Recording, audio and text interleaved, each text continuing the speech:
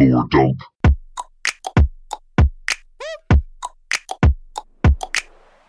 Hello, and welcome to Lore Dump, the show where we take somebody who hasn't played a game or game franchise and walk them through the full story. I am Monty Zander, I am your host today, and I'm joined by Chase. Hi! And Neil. Hello. Chase is the one that squawked, Neil's the one that said it normally.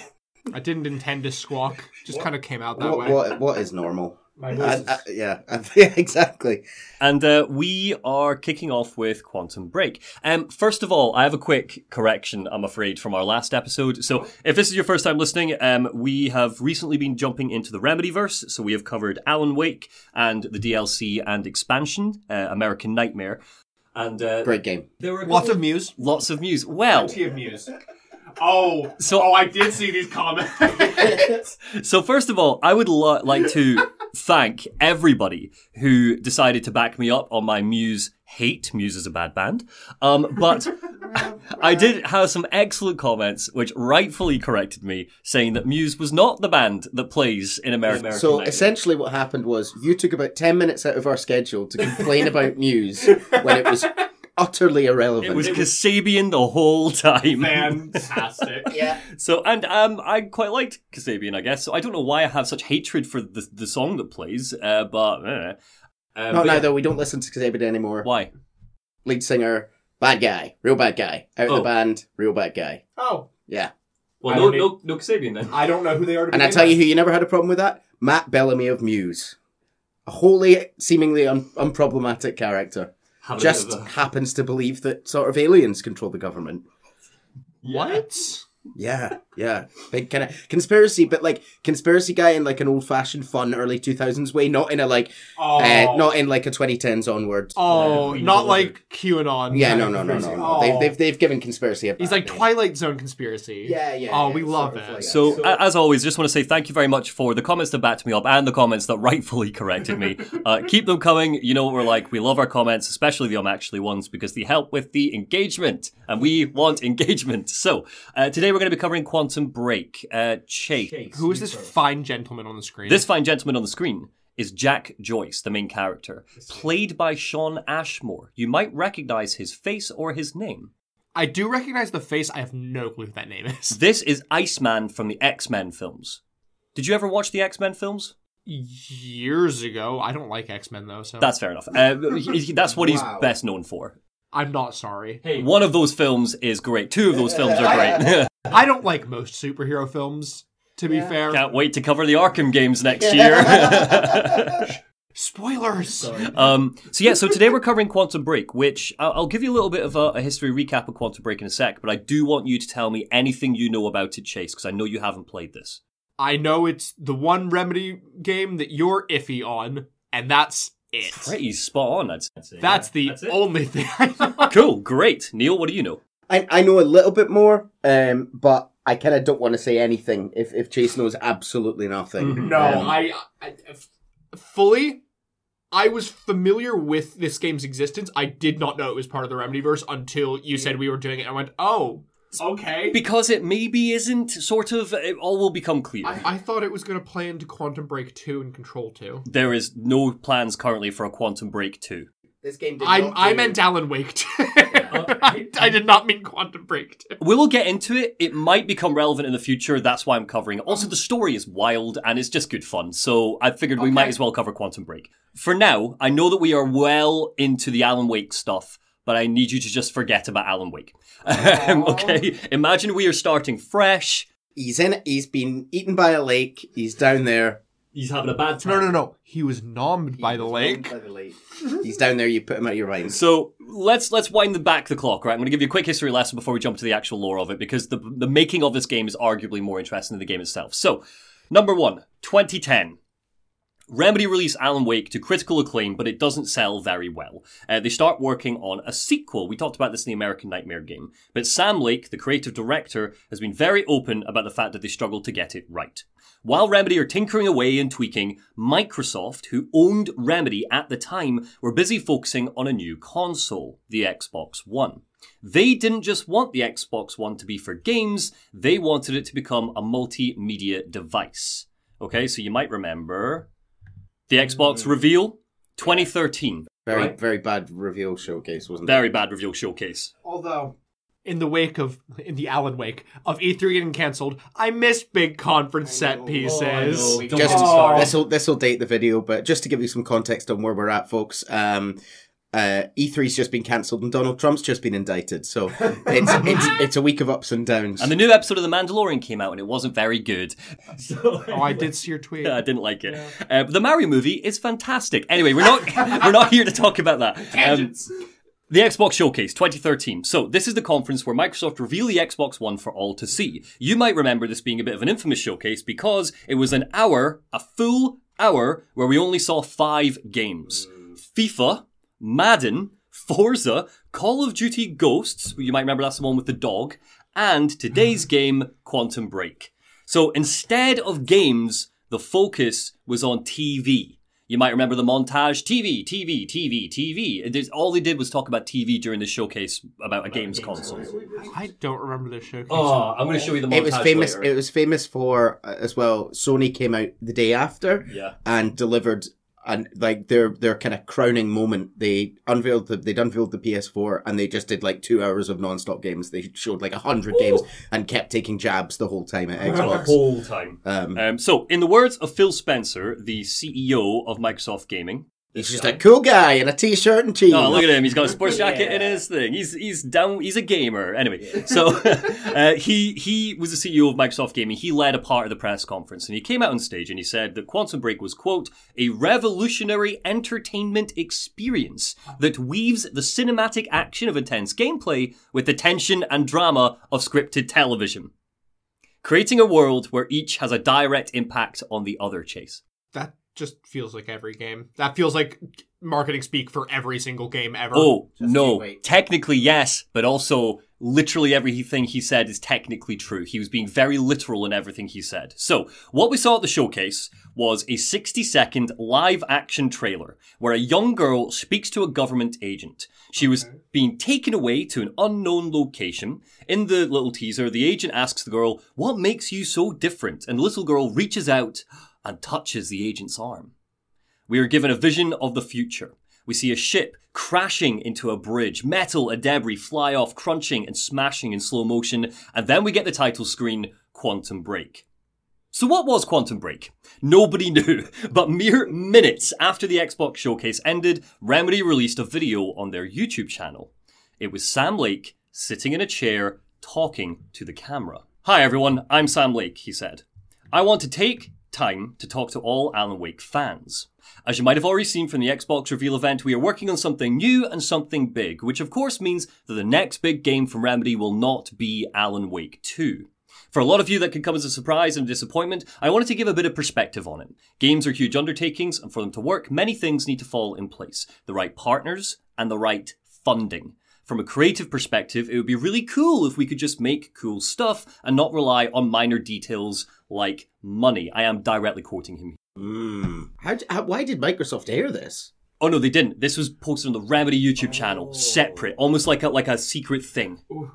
Yeah. So, Sam, you bad boy. He goes on to explain that Alan Wake was not a huge hit on day one, how it's transformed into a cult classic, and how much that means to Lake and the Remedy team. He talks about how Alan's story isn't over, but for now, Microsoft wanted Quantum Break, so Quantum Break was what they were making. The video ends with a light-hearted clip of a warehouse worker taping a box with Alan Wake do not open until, but we don't see the end of that sentence. It's hidden in shadow. Now we know that Alan Wake 2... Well, now we know Alan Wake 2 is due out this year. Is this year? Apparently. Did they do the same box? Did they get... When they announced Alan Wake 2, did they move the box and be like, 2023? It's important for me to note that we don't currently have a release date for Alan Wake 2, but when Remedy announced it, they did say it was going to be a 2023 release, and it seems like they're on track for that. There's been no announcements of delays. I'm expecting an October release. I think it'll be a Halloween-style release. I think we'll get a release date at the Summer Games Fest. Because they announced it at the Game Awards with Jeff Keighley, it makes sense to come back. So, regardless, basically, they didn't get the funding for Alan Wake 2 by Microsoft. They were owned by Microsoft at the time. So, they went off to work on Quantum Break for the new Xbox One. Are they independent now? They are independent now, yes. Yes, but at the time they were not. So I will flag some more fun behind the scenes stuff as we keep going, but for now I just wanted to bear that in mind as we walk through the full story. Microsoft demanded Remedy make Quantum Break. They wanted a, quote, entertainment experience that would mesh with this new vision they had for the Xbox console. Particularly, they wanted something that would carry the mantra, TV, TV, TV. So, story time. Chapter 1, the number one killer is time. We open with the voice of our main character, Jack Joyce, played by Shawn Ashmore. The number one killer is time, he says. It destroys us all. This is what you need to know. Time broke. A growing fracture leading to the end of time. The quantum broke. Oh. What happened to time? Broke. Also, I just want to quickly highlight Jack Joyce, worst protagonist name. That sounds like the protagonist of like an airport like novel written by a sort of, you know, one of these old guys who writes about the government. Yeah, I said this in my critique of the game. He's just a bit beige. His character design is very beige. He's a beige. You're going to notice this throughout. He is a beige character. That guy does not really have a character arc. He doesn't learn any lessons. Great. He's a lot. I love Shawn Ashmore. He's incredibly charismatic, and you watch him doing interviews about the game. He's been pushing for a Quantum Break 2 on Twitter in the past couple of months. He's been like, and apparently he went to meet Sam Lake in LA. Don't know why. Maybe, I'm thinking we might get like a post-credits Alan Wake 2 tease or something, but I have no idea, and we'll talk about that when we get to the end. Because technically Quantum Break is still owned by Microsoft. But so was Alan Wake. And they don't care about TV anymore. They care about cloud. So Jack Joyce, he's talking, all you hear is his voice, and he's like, look, this is what you need to know. Time broke, growing fracture leading to the end of time. We went after a device that would fix it. Things turned ugly. Paul Serene was there to stop us. He had superpowers. Him and me both. We failed. And of course, time travel was involved. We flash into a boardroom. Of course, yeah, this is all about time. So I hope you enjoy your time travel. We flash into a boardroom. Jack is sitting, sipping coffee, opposite this woman, Clarice Ogawa. She's interviewing him.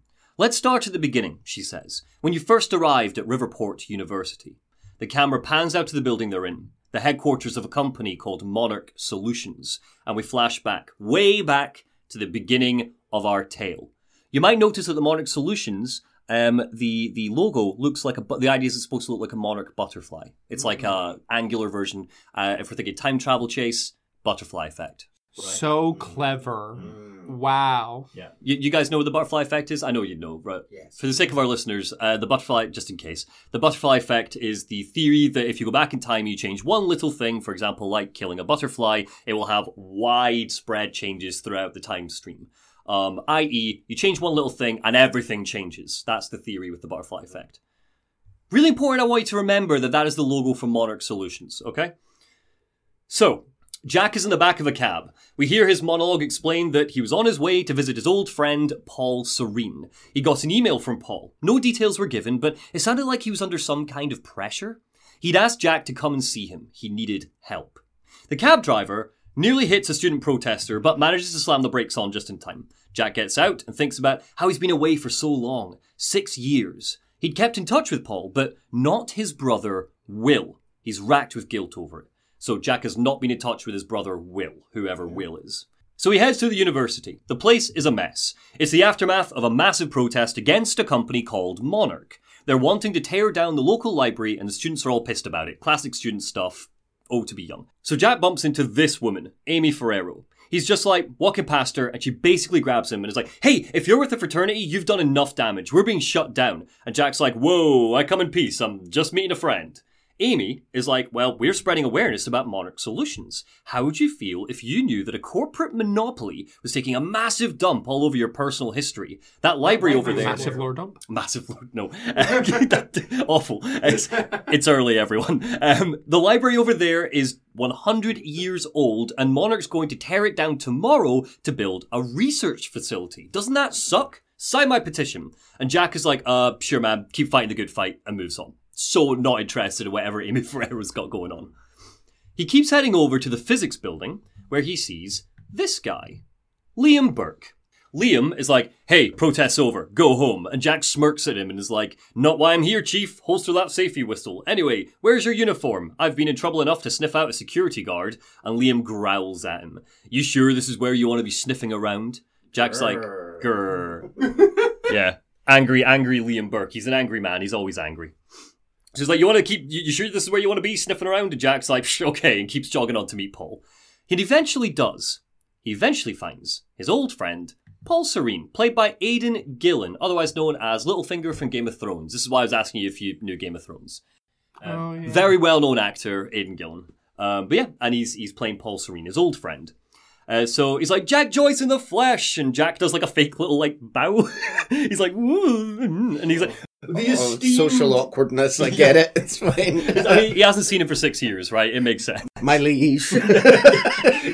I've probably done that at least once. Yeah. You did that this morning. As I came in. I'm on time today. Little bow. So yeah, Jack does like a fake little bow, and he's like, the esteemed Paul Serene. I feel like you should just stick like a fedora on his head at this point. Like, what's shaking, moneybags? That's worse.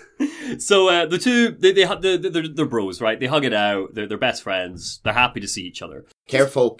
He's got superpowers. That's a good point. Yes, he does, apparently, in the future, or maybe now. Who knows? So yeah, they're happy to see each other. Jack is like, so let me guess, you've got some big project you want to talk about. Are you working? Does he say it exactly like that? You go, big project. No, he doesn't. He's like, oh, let me guess. No, he says it like Littlefinger. No. Sorry, this is Jack. Jack's saying this. Okay. Yeah. So Jack says it kind of beige. He's like. So he says it like an X-Man. God. So yeah, he's like, oh, let me guess. You got some big project you want to talk about. Are you working on it with my brother Will? And Paul shakes his head. Will doesn't know we're here. What I'm about to show you, it's going to change the entire world. Jack is like, why do I smell a presentation coming? And Paul replies, I would never. Oh, wait, look, a perfectly placed presentation to illustrate the project. Who put that there? So Jack parks himself in a chair, and Paul dazzles us.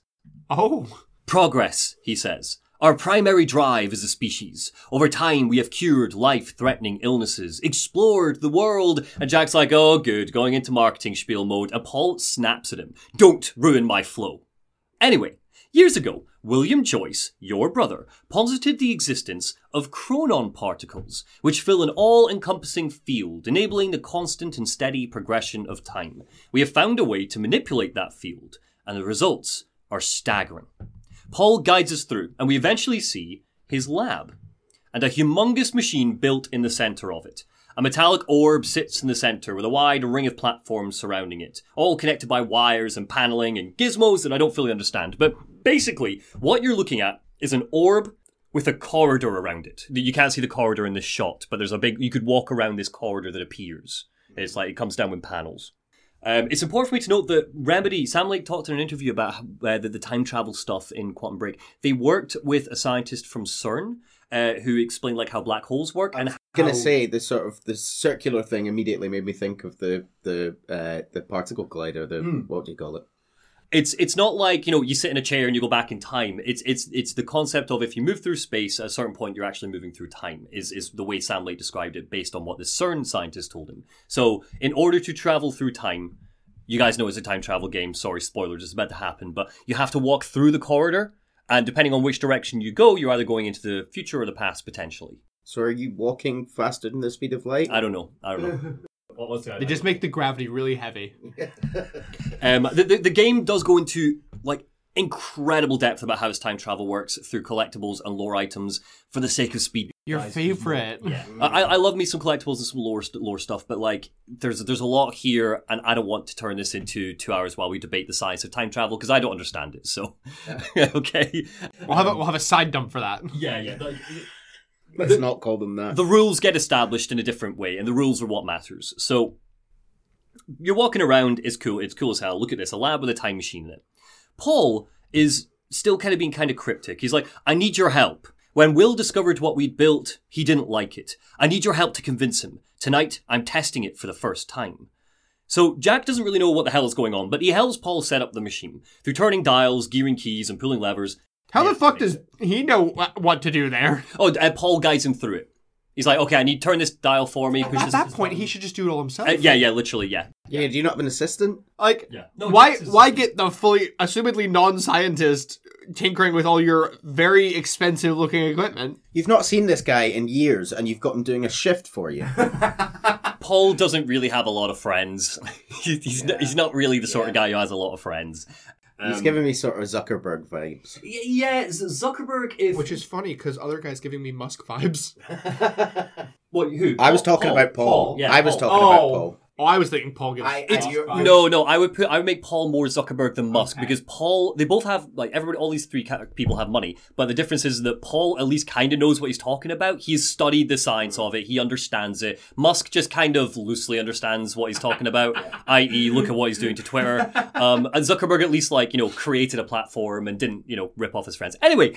No, he did rip off a bunch of people. Well, sorry, no, he did. You're absolutely right. He did rip off. Anyway, we're getting off track. Yeah.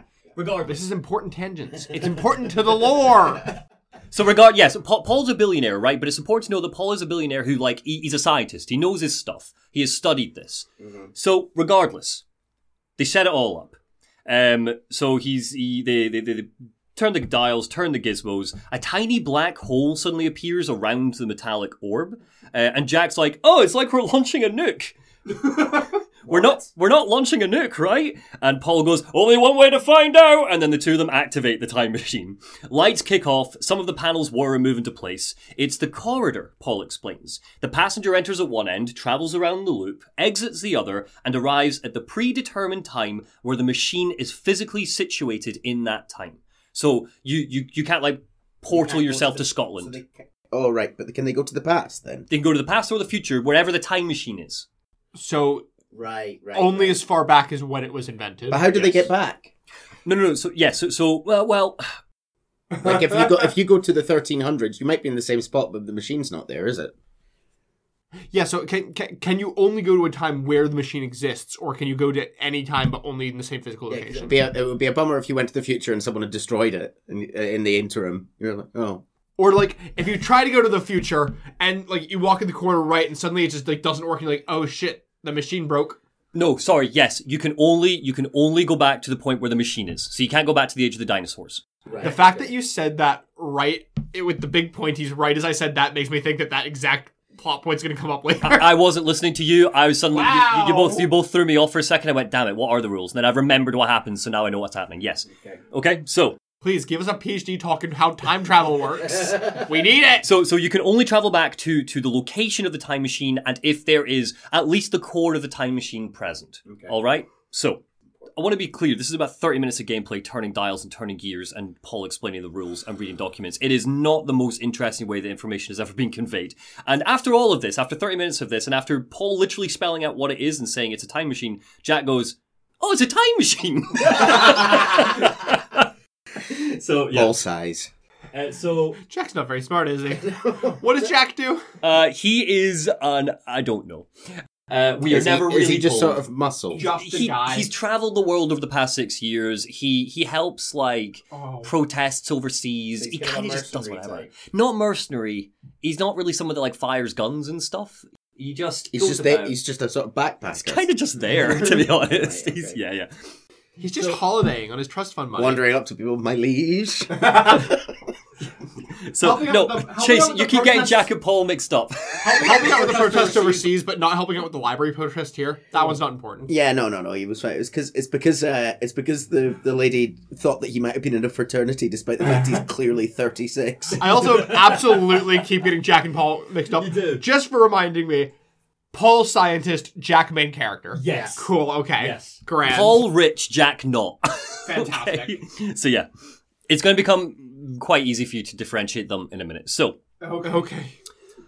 They get name badges. One becomes very old in the time machine.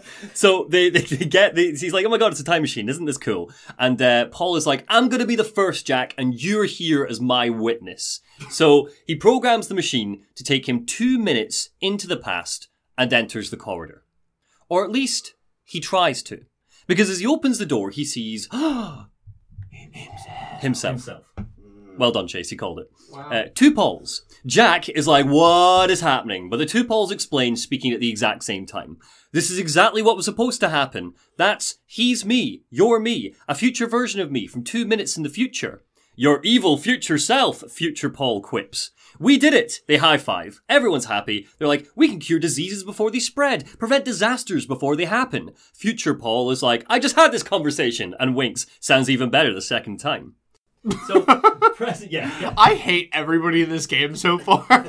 Yeah, like, Paul's a bit up his own arse, but, like, he knows what he's talking about. Jack's no better. They're all awful. Yeah, Jack's whatever, yeah. So, sorry, I don't want to bias you guys, right? Jack is fine, but when you put him next to Alan Wake, and I don't even love Jesse too much in Control, but, like, Jesse's at least more interesting than Jack is.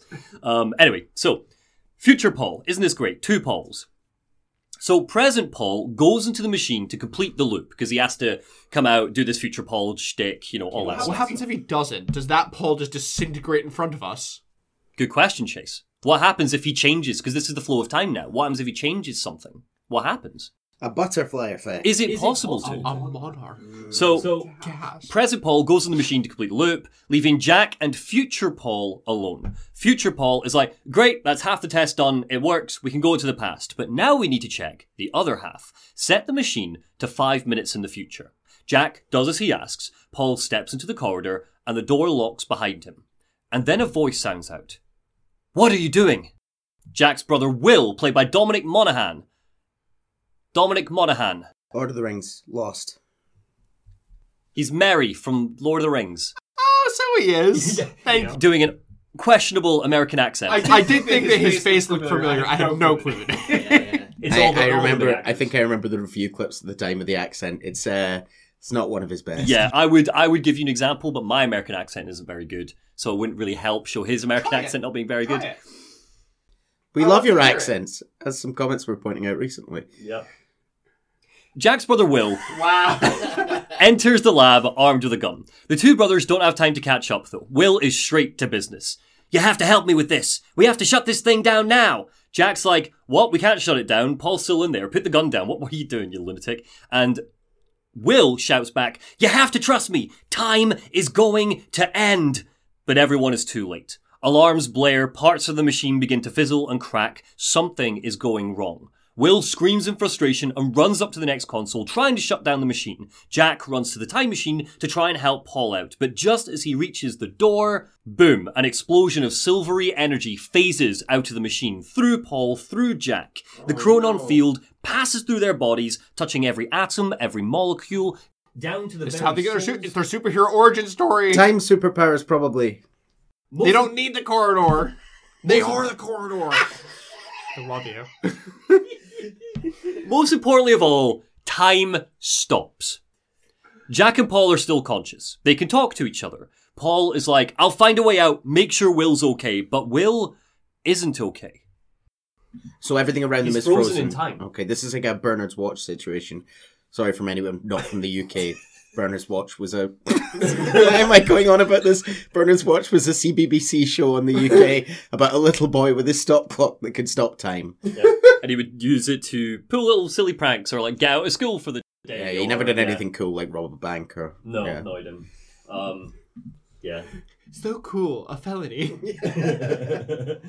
So Will is frozen in time.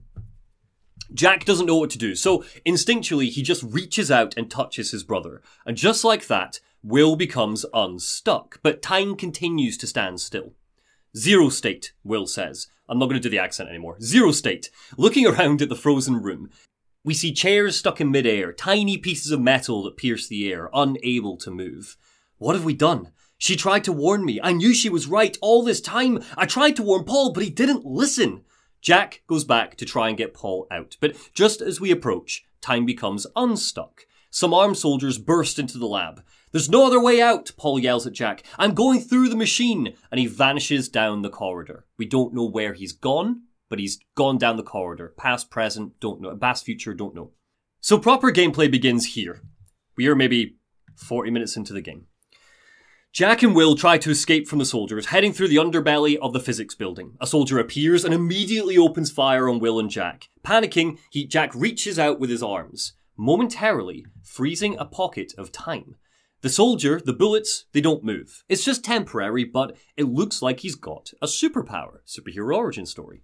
Your proximity to the explosion, it must have altered your relation to the Chronon field, Will says. And Jack's like, speak English, motherfucker. And Bill gives a big sigh. And he's like, Explosion make time go bad. If time if time is an egg, that egg is broken. And Excuse me? That's not the line. Yep. The egg is the quantum. And Jack looks at him and replies, "What? Why is there an egg in this?" Very valid question. No. I like how Jack has to explain to him like he's 5, but at the same time... I think the egg metaphor makes sense. If time is egg is broken. Just say it's broken. We all understand the concept. So Will's like, look, there's a fracture in time, okay? And it's breaking down, leading to the end of time. I warned Paul about this. I tried to make him listen to me. And Jack is like, yeah, by shoving a gun in my face. And Will's like, yes, a gun! The universal symbol for shut the hell up and listen to me. Anyway, we need to get to... I like can Will. tell why they haven't spoken in years. Will is just exhausted with having to explain things to Jack. Will's also immediately the best one in this game. I agree By so far. miles. Yeah. I can just tell he had to sit Jack down and explain to him how to do his taxes when he was like in his mid-20s. I don't want to think about those are due soon. I don't want to think about that. Jack, are you joking? Jack hasn't paid any taxes. Look at him. He doesn't know what taxes are. He's a free citizen. If make money, little bit money, money buy hospital. Explain it to me again, like I'm 3. So he's like, look, yes, of course I did, right? Universal symbol, etc. Anyway, we need to get to my car. I built something to stop the end of time. A countermeasure. Is it a DeLorean? We need to get to my car. So the two brothers work together. A car? A car? Yeah, maybe it's a DeLorean, who knows? Although I don't know why we would build a time machine inside his car if there's already a time machine with a corridor in it, but, you know.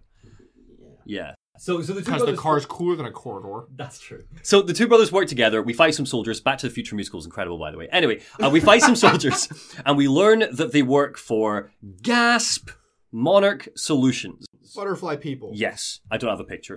Did I miss a step? Is Paul the CEO of Monarch? Is Paul the boss of Monarch? We don't know. We don't know who the it's CEO a is. separate thing. Separate thing. Right. It's Just coincidence that they were on campus together. I sort of assumed that he was part of Monarch. But... pure coincidence. Paul's doing his little experiment. Some soldiers have broken in who work for Monarch, and they're messing up the time machine. I would assume that Paul works for the university, given that he has his research lab in the university. Yeah. So Paul and Will are both kind of like, they're not like professors or anything, but they've got a research unit that they've been working on some cool research funded by the university here.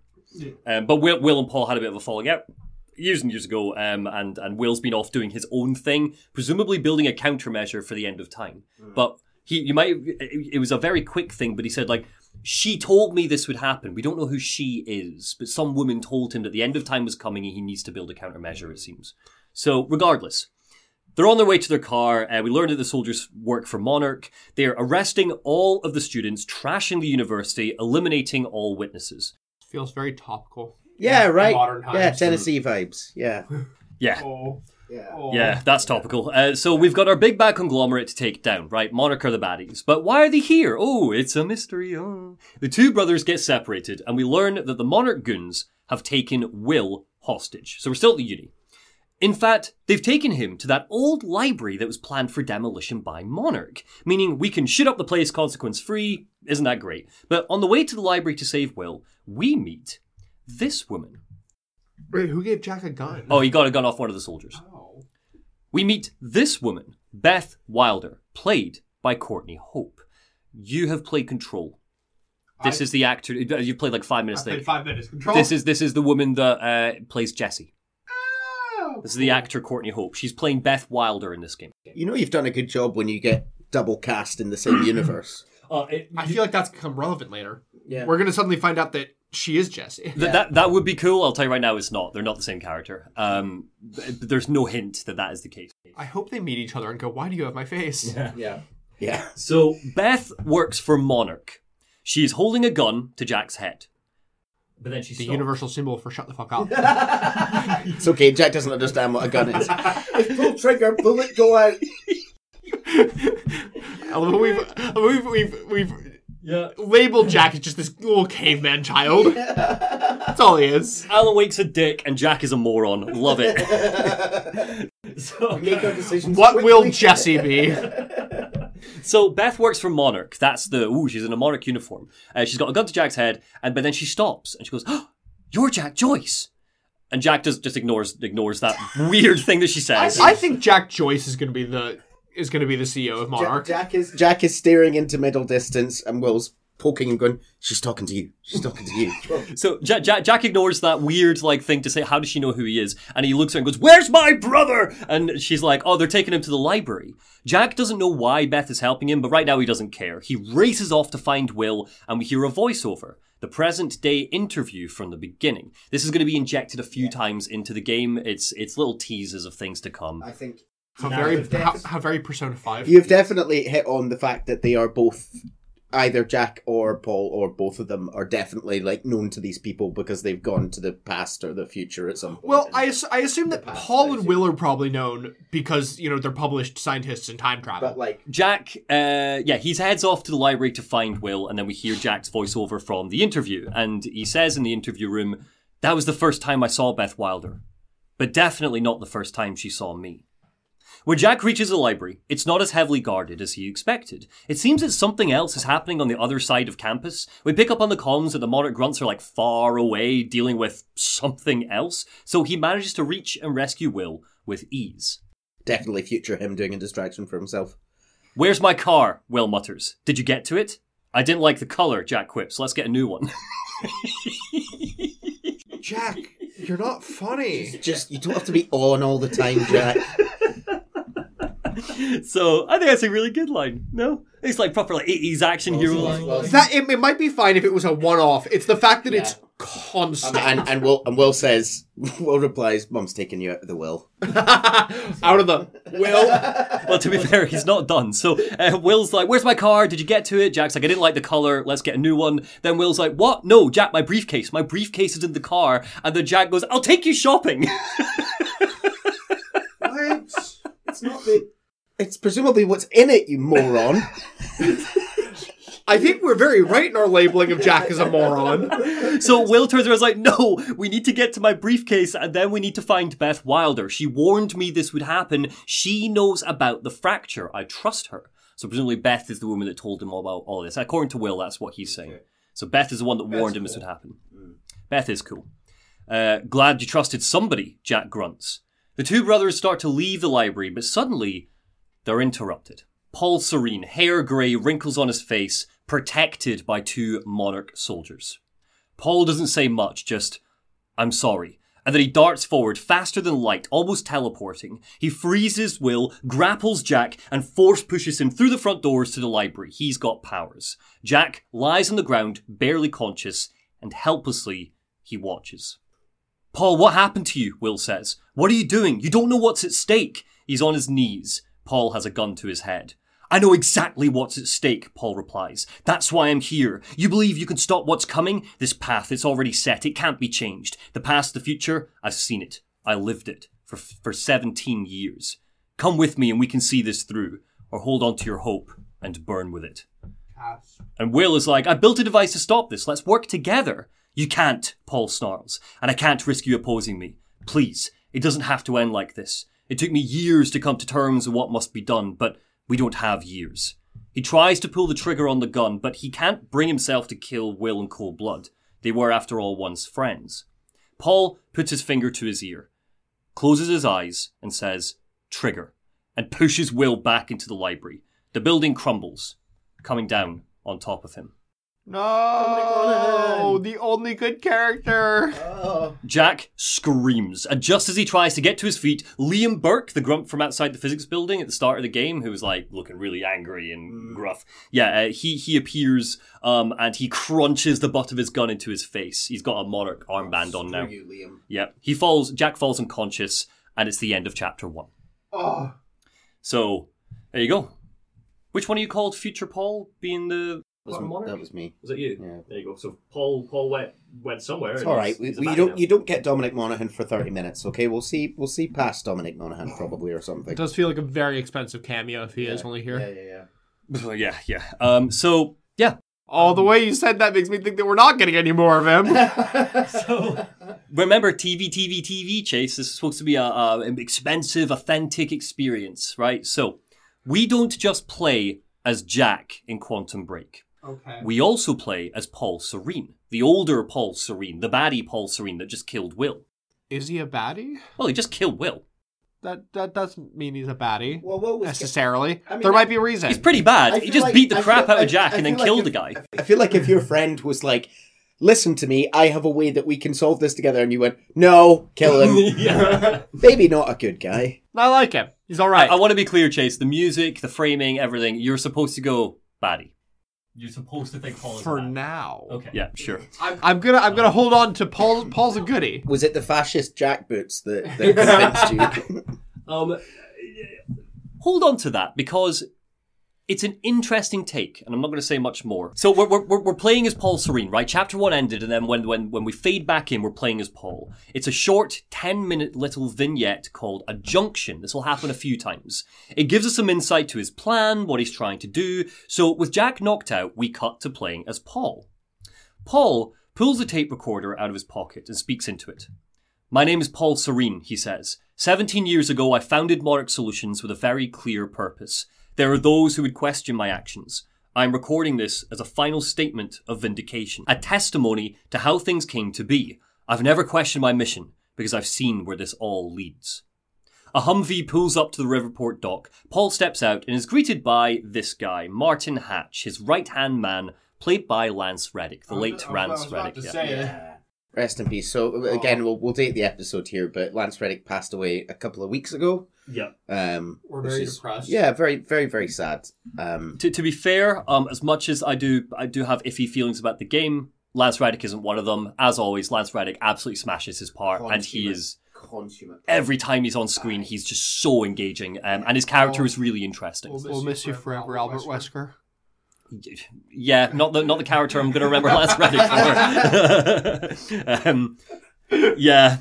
Anyway, so Martin Hatch steps out the Humvee, and he's Paul's right-hand man. And he's played by Lance Reddick. We have a problem, Hatch says. We've lost contact with Jack Joyce's transport. He should be here by now. We may have a traitor on the inside. Paul stops, closes his eyes, and he glimpses into the future. He sees Jack with his arms outstretched, being arrested by Monarch soldiers. Whatever this ability is exactly, to look into the future, it takes a toll on Paul. He winces from the vision. His head hurts. His hands shake. Every time he taps into his powers, his condition, called Chronon Syndrome, gets worse. Hatch looks at him with concern. You're due for your treatment, he says, but Paul ignores him. Hatch continues. Jack's interference at the university led to some unexpected complications. Witnesses from the university were transported here. You need to take a look. The way I see it, we have two options. We could use force, remove any loose ends, but if those witnesses disappear, then the public will start asking questions. They'll turn on Monarch. Alternatively, I could mount a PR strategy, get the city on our side, but that leaves us with the loose ends, the students. The choice is yours. Out of curiosity, what public facing does Monarch do? Like, what do people think Monarch does? Pharmacy, TVs, technology. Classic baddie? Kind of, yeah. Okay, cool. To everything. Bit of everything. Generic. Yeah. Cool. He's like, look, we got some protesters. We need to figure out what to do with them. Here are your two options. And he goes, the choice is yours, Paul. Paul approaches, and he sees Amy Ferrero tied up on her knees. The fuck? So these junctions that when we play as Paul, they're choose your own adventure moments. Whatever the player chooses, they will influence the events of the game. And boys, I'm going to give you that choice. Yeah, boy. I have stuff in the script that I'll only mention depending on your choices. For some bits, I have literally written two versions of certain episodes. Oh, that's awesome. There's 5 choices total in the entire game. I love this, but I also hate it because I want to know the rest. You're going to make me play this game, aren't you? So, I'm going to give you your choice. You ready? So, choice number 1 is called Hardline. Hardline. Monarch would take a hardline approach. They would crush all obstacles, eliminate any witnesses, kill Amy Ferrero. We see Liam Burke taking Amy away at gunpoint. We see Jack standing over a computer. A mysterious shadowy man, sits in a chair behind him saying, I dug through the area and found everything I could on your bro. You gotta see this video I found, man. The people of Riverport would officially turn against Monarch. We see people protesting Monarch, riots in the streets. Monarch's secrets would be safe, but the public would hate them. Jack would gain new allies. Choice 2, PR. Monarch would force Amy Ferrero to make a PR statement. We see Hatch sitting opposite Amy, a camera on her. She's forced to say that Jack Joyce is a terrorist. The public would side with Monarch. A manhunt would start for Jack. We see Jack standing at a computer again, but this time with Amy Ferrero. The eyewitnesses would still be out there. So what's your choice? So do we kill Amy, and if we kill Amy, then Monarch would... The people of Riverport would turn against Monarch. But if we save Amy, the people of Riverport will turn against Jack. That's basically what you need to know. Is Amy the only protester they care about? Do the rest of the protesters just not matter? She's like the face of the protest. How big of a protest is this that they care? Important for me to know, sorry, if you kill Amy, you're killing all the protesters. Okay. Yeah. Part of me wants... Don't for the amusement. Don't kill some kids. Part of me wants to for the amusement. Part of me thinks that the other is interesting. I think it's kind of interesting what they've done here, because there's obviously like a morally right thing to do that hopefully everyone would agree with. Don't kill those kids. However, the way they presented it is you will make your main character's life easier if you do this. You will benefit Jack, but I'm still not convinced it's worth... Neil, I would like to put these children's lives up to a game of rock, paper, scissors. Right. So are you kill kids? I can be kill kids. Okay, best of 3? Best of 3. 1, 2, 3. Okay. That's 1-0 to kill kids. 1, 2, 3. That's kill the kids. The kids are dead. Oh, God. Okay, so we're going the hard line. I'm sorry, kids. Fate didn't have it in for you. Kids, I lost 2-0. I'm so sorry. Do you think that's how Paul makes this decision? He nips behind with Hatch behind the van. So as a reminder, Microsoft did... This is your second big reveal, Chase. As a reminder, Microsoft didn't just want a video game, they also wanted a TV show that integrated with the game. These live-action television episodes had all of the same cast. Aidan Gillen, Lance Reddick still play Paul and Hatch, for example, but they were not written and directed by Remedy. I kind of want you to remember that. They were outsourced to another company called Lifeboat Productions. Sam Lake gave them an overview that he told them what the story was and where characters would end up and what they'd do. Remedy sent them parts of the game so that details could be the same. We see in-game locations in the TV show. But Lifeboat kept kind of cocking it up. When Xbox, when they came to Remedy and said, listen, make Quantum Break, please. Remedy were like, sure, no problem, TV integrated with the video game. And they said, okay, here's your funding. Also, here are Xbox Studios, the television company. And Remedy basically said, cool, thank you for the funding. We don't want Xbox Studios. And why? Because Sam Lake basically didn't trust what was happening at Xbox Studios, which was a good thing, because halfway through Quantum Break's development, Xbox Studios ended up laying off about 30,000 people. Fantastic. Yeah, he made a really good call that day. No more TV. No more TV. Can you explain, please, how the... First of all, it's really mad that anyone thought this is a good idea. They are not one-to-one comparable experiences. You are not in the same mind frame when watching a TV show as you are playing a game. They're different experiences, for your brain. Can you explain how it works? Are the TV shows in the game when you buy the game? When you buy the game, you get the TV episodes. You cannot progress through the game without watching the TV episodes. You can skip through. You can fast forward them. How long are they? 25 to 30 minutes. Oh, they are proper episodes. And most importantly of all, Chase, your choices will change what happens in the TV show. They filmed different I would just be on my phone. I would just be on my phone for 25 minutes. So the mantra for Quantum Break was, the game's about the heroes, the show's about the villains. The show follows a lot more Monarch. We see Jack, but it's all about Monarch and Paul and what they're up to. And there are pivotal plot details in it, so we are covering the TV show. Mainly because the TV show is mainly what changes based off your choice. They filmed different stuff. But also I want to flag to you that Lifeboat kept kind of cocking up the TV show. So Remedy kept sending them bits of the game and stuff. And there was a bit where they sent them an office and they had to kind of scramble it together quickly for filming purposes. And inside it was a white box lamp. So Lifeboat ended up rendering a white box lamp in one of the shots and stuff. God. Yeah, there's a bit later on where Aidan Gillen does a live action, he does a speech, basically, depending on what happens, what your choices lead you to. He does a speech, and in the game, you watch that speech, and it's the version where Aidan Gillen got his lines wrong. Like you see the bit where Paul is like, he says something, I think I have it in this, but later on he's going to be like, oh, I thank you all for being here today. Thank you all for being here today. Oh my you know, like he stops himself and So it was really poorly handled. So for example, so because of this, because it's much more expensive to film a television show and get the actors there on the day, Remedy would then have to go back into the game to change details for the sake of consistency. I can just picture Sam Lake's face when he's getting the scripts or the cuts from the TV show through. It's not. You've written that we broke space. It's time we broke. You know, so, for example... No, they broke the quantum! So, for example, just to give you a sense of what we're talking about here, I mean, they are tiny details. This is how much Remedy cared about getting it right. Beth Wilder's character had a random earring in one scene of the TV show because Courtney Hope forgot to take out an earring or something. I noticed that she had an earring when we saw her. So Remedy went back to the game and added that onto her model. To be fair, the first thing I thought when I saw her was, oh, I like that earring. Yeah. So it was a good call. Good job, Lifeboat. I feel sorry for the little team of animators that presumably had to sit in a room for 2 weeks. But simultaneously, if that only happened in one scene of the show, assumedly she doesn't have that in the rest of the show. So do they have it come and go in the game as well? There's a canon reason. It's like Mickey losing his shirt. There's a canon reason. Where I don't know. I honestly can't tell you, but be on the lookout for the earring. The quantum breaks the earring at some point.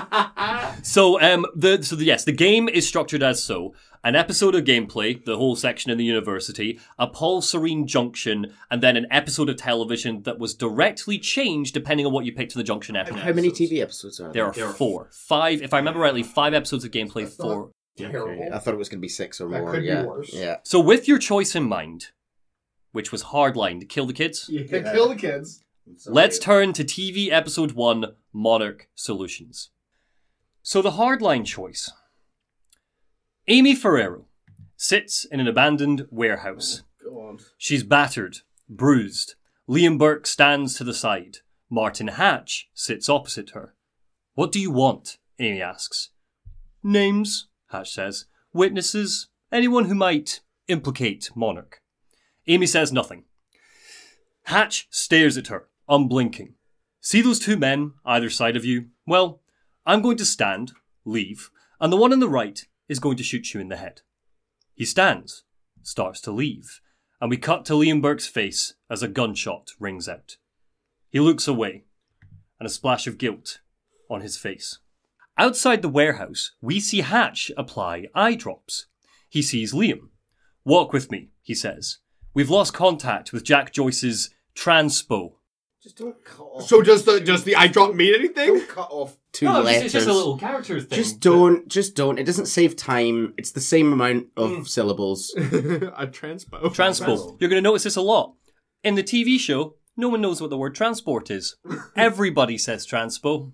This is an alternate universe where the only thing that's different apart from time travel is the word transport. This is part of the quantum break. Yeah. It's a different timeline. It's breaking letters. What is also, the quantum break? Just go back, and you might not tell me this if we're going the choose your own adventure route. If this were the PR episode, does he say the same line of like, I'm going to walk away and he's going to shoot you in the head, and as he's walking No. In the PR episode, he forces Amy, he sits there in the same room, and he threatens Amy Ferrero's family by showing her a picture of the address of her parents and says, I've got an operative outside, record my PR message or I'll go send him to shoot them dead. Yeah. Jesus. Either way, he's a bastard. So they are baddies. Let's I rescind my statement about thinking that Paul is a goodie in disguise. Enough mucking around about these letters. Let's get on with the podcast. Sorry. Very good. So Liam founded Monarch. No. Hatch is... Liam didn't found Monarch.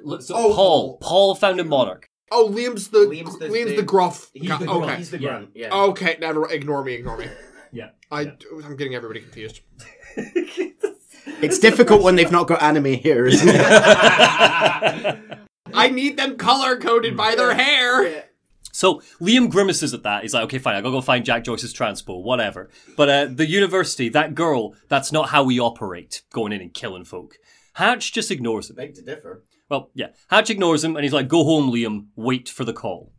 So we cut to the Monarch Solutions headquarters, where we meet this man, Charlie Wilcott.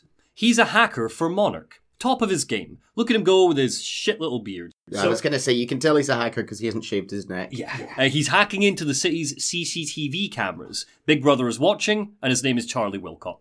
He's looking for the van that had Jack Joyce's unconscious body in it, because again, it's gone missing. We don't know where it is. Liam Burke takes Hatch's advice and goes home. Meanwhile, we cut away. His wife, Emily, is up. She was waiting for him, worried. She's a nurse and was on the night shift. Exhausted, he slumps into bed. Things have been really bad at work, he huffs, and he lays his head on Emily's lap. What if they've given you some tough reports to complete by the end of the week? Not quite.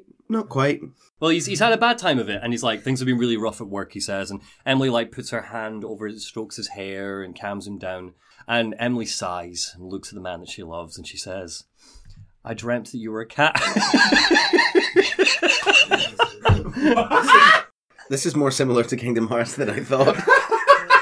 It's a very Kingdom Hearts thing to say. What? I dreamt you were a cat. Well, maybe he's sort of curled up on her in a quite cat-like way. No, she just had a dream that he was a cat. Is there more to that? No. Is that important to the character? They Is it a thematic thing? Arguably it's thematic, yeah. I'll point out how it's thematic later, but it's also not. It's stupid as hell. So they talk about her dreams. It's shit and boring. It takes up 10 minutes of this 30-minute episode. She doesn't quite know what he does. She doesn't know that he's a mercenary for Monarch. How important is Liam? I feel like he's getting a lot of focus for the first TV episode. Liam is arguably the main character of the TV show. Okay, right. Oh, because he's Charlie and another character you're going to meet. He's our window into the baddies, basically. He's dark Jack Joyce. He looks a bit like him. Got it. Yeah. Okay. Yeah, so he is having a really rough day. You've got to shoot a kid in the head, and then you've got to listen to 10 minutes of someone talk about their dreams. Yeah. That is a dreadful day. It's important to know that he didn't shoot Amy Ferrero. But he was part of the team that he was probably the boss of the guy who did, right? Probably no, he's not probably really. his line manager, right? He's not one of the big bosses. He's just kind of like. Well, I thought he was like the head of their security. No, he has a boss. Right. He has a boss. He's just a very well-known, talented, skilled mercenary. But importantly, Emily does not know what he does for a living. She knows he works for Monarch, but she thinks he's, quote, a field manager. Her suspicions are raised when he gets a call from Charlie Wilcott. He's found Jack Joyce's transpo. He's barely been home for 10 minutes and already he's back out on a manhunt. So there you go. As Burke heads out to his car, there is a stutter in time. The first of many. Time stops. Really, it kind of glitches. It only lasts a couple of seconds, and when things go back to normal, nobody notices. And so he's not aware it happened. He's not aware. He also freezes. Okay. Nobody's aware that this happens to them. The only people that are really aware of them are Jack and Paul, because they got time travel powers. But Monarch has been monitoring this. They get little signal freight waves or whatever that tells them if some stutter in time happened. They have been tracking this. So meanwhile, Paul Serene stands in a building at the Riverport dockyard, staring at a JPEG of a seagull. Oh god, he looks so green screened on It's bad, isn't it? It's not great. The game, I'm right in saying, is quite beautiful, isn't it? The game is gorgeous. For the time, it was quite advanced graphically. The way I described it in my critique is that the game kind of goes for style, whereas the show tries to make that style real, and it does not translate in the TV show at all. Another reason why these art forms don't have to be the same thing. They don't. It was a terrible idea. But regardless. So Paul sees the fracture, but remember, he can move through it. So he hears on a news broadcast that power outages happened last night all over the state. That's weird. After the time machine was set off. Specifically, the time it happened was right after the time machine set off. Riverport and the surrounding small towns like Derry, Ordinary, they all went dark. I really want you to remember those names. Derry as in Stephen King, Maine Derry. Not as in and Ireland. The town of Ordinary, which would definitely ring a bell if we covered the Alan Wake DLC yesterday. Okay. Ordinary is referenced in, do you remember the blog I told you about, House of Dreams? Mm-hmm. Yes. Ordinary is where that woman lives. Oh. Uh-huh. Okay, yeah. Right? Ordinary is named. That's not the only link, is it? It's not the only link. It will become much more important. Is Ordinary a real place? No, it's not. Okay, cool. Actually, I don't know. I did claim that Abkhazia wasn't a real country in Metal Gear Rising, and I was so wrong on that. So maybe it is a real place, but to my knowledge, it isn't. I know it's important to this stuff, and we will come back to Ordinary later. Anyway, let's keep moving on. So the news feed suddenly cuts to dozens of people who have already started picketing outside Monarch headquarters. So your choice has impacted this, right? Yeah. People hate Monarch now. So the public are aware that they killed protesters? They know that Monarch was involved potentially with the disappearance of protesters. Where are the government? Mm-hmm. It's a good question. They don't know everything. They are the government. Yeah. Classic bad company. Well, so all the students know is that Monarch went to the university and now a bunch of students are missing. That's all they know. Meanwhile, Martin Hatch, Lance Reddick, enters. There's been a development, he says. Jack, Paul breathes. I've already seen it. Tonight on the island. He'll be there and he'll want revenge. We need him stopped. Now. Hatch is like, Jack Joyce isn't the priority. The priority is this traitor. His transpo went missing. Someone in Monarch had to have been involved. If you're focusing on Joyce, then you're not thinking clearly. You need your treatment. The Chronon Syndrome is making you think funny. And Paul stares at him and he's like, you've been the face of Monarch all these years, Martin. But let's get something clear.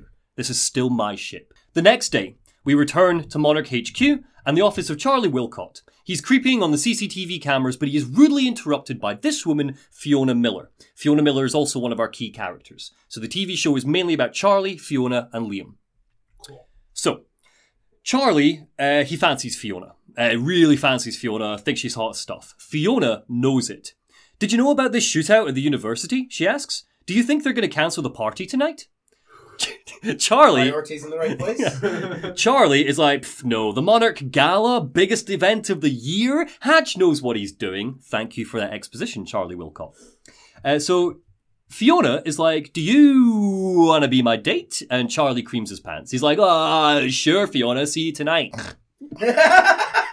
Meanwhile, Liam Burt, hot on Jack Joyce's trail, finally tracks down this missing transpo to the Riverport dockyard. Yes, by the way, I have written transpo into my script, and I will be using it every single time moving forwards. I hate it. I also hate that I immediately characterize so many of our characters in these episodes as like sort of little incel redditors, but when he got off like asked on the date there, I just immediately pictured him, well, of course, milady, let me find my finest fedora. There's some absolute garbage dialogue in this. I'm sorry, I'm going to come back to the dialogue because it is so bad. When Fiona enters the office, she's like, hey, so what's the 411? And Charlie goes, the 411? She goes, yeah, the 411. And he goes, what's the 411? This goes on for like 2 minutes. Meanwhile, under that, it's going do-do-do-do-do-do-do, and the laugh track is playing.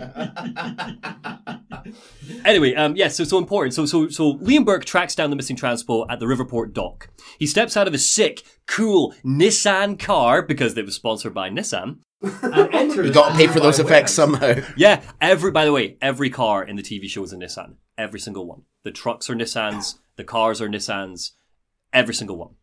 That's unfortunate. Nissan trucks look really weird. Yeah, it's all very obvious too. It's real bad. Anyway, so he steps out of his Nissan and enters a nearby warehouse where he finds the transpo and Beth Wilder. In the exact same framing as the last time we saw her. Yeah, that was just luck, I think. Down to the way that her earring is set.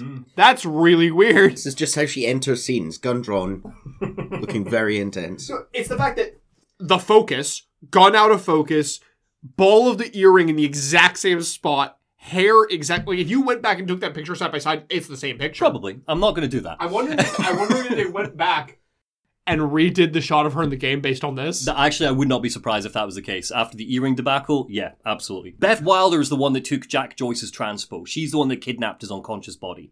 So the two have a standoff. It's clear that they know each other. Liam Burke and Beth Wilder, they know each other. They've worked together for years. Burke is just kind of like disappointed that she's the traitor. He's like, oh, God damn it, Beth, you're the traitor? Is that Joyce behind you? And Beth is like, fine, you got me, but listen. Time is breaking down. The end of time is coming. Monarch has been preparing for it. They've created something called the Lifeboat Protocol. Jack Joyce is the key to saving the world. You need to let him go. Just to check, was this TV production company named prior? Pure happenstance, yeah. You got Lifeboat Productions making the show, and you got the Lifeboat Protocol, which is a very key plot point. Yes. Oh, damn it. So regardless, so they've created something called the Lifeboat Protocol. Jack Joyce is the key to saving the world. And Burke is like, nuh-uh, I don't even know what the end of time is. And Beth's like, but before this captivating dialogue can continue, a stutter happens. So when it passes, Jack is gone. It's like he vanished into thin air. Beth understands immediately what happened and tries to explain further. But then, some Monarch soldiers enter. They immediately raise their guns and are like, oh, you two must be the traitors. And Joyce just took down a bunch of our guys. You must be working with him. Oh, I hate these logos. They look really bad on the uniforms. They do, don't they? It's like someone's taken yellow tape and like stuck it to a cagoule. Why can it not be in the normal logo place, like on the middle of your shirt or something? You will notice a lot of inconsistency about where that tape has been strapped on. Sometimes it's like on the back of helmets, the front of helmets. Great. Yeah, it's all over the place. So they're doing that. And then the Monarch soldiers arrive. And they're like, you two must be the traitors, because here's the transpo, and Jack Joyce just killed a bunch of my men. So during that stutter, Jack must have just like tore through the dock. And Burke and Liam Burke, I'm going to call him just Burke from now on, it might be easier to remember. Burke and Beth try to explain, but the guards don't listen. So instead, they need to momentarily work together to fight their way out. So Beth and Burke, they kick some Monarch soldier ass. Burke is a little shaken by what Beth told him. This is all new information to him. Knee-deep in the bodies of their colleagues, he asks, the lifeboat protocol, what is it? But Beth shakes her head. No idea, but Dr. Kim was at the center of it. Another name you need to remember. If you can get into his lab, you'll be able to learn more. Do you know anyone who can get you in? So we cut ahead to a few hours later. Charlie Wilcock watches back footage of Burke and Fiona shooting up some Monarch men in the warehouse. And he's like, oh my god, the traitors. He's about to send out an alert when, bam, Burke bursts into his office. And he's like, Charlie, I need your help. Some weird shit is going down. But Charlie is one step ahead of him. He sends the CCTV footage of Burke and Beth killing all those soldiers straight to Martin Hatch and Monarch's elite forces. He basically pushes a red button.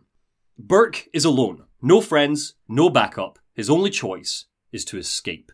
He runs. He fights his way out of the headquarters, cleaving through security guards on his way. He jumps into his Nissan car, and some Monarch grunts jump into their Nissan cars, and suddenly we have a high-speed Nissan chase along the highway. At one point, does Burke turn to camera and go, God, the handling's smooth.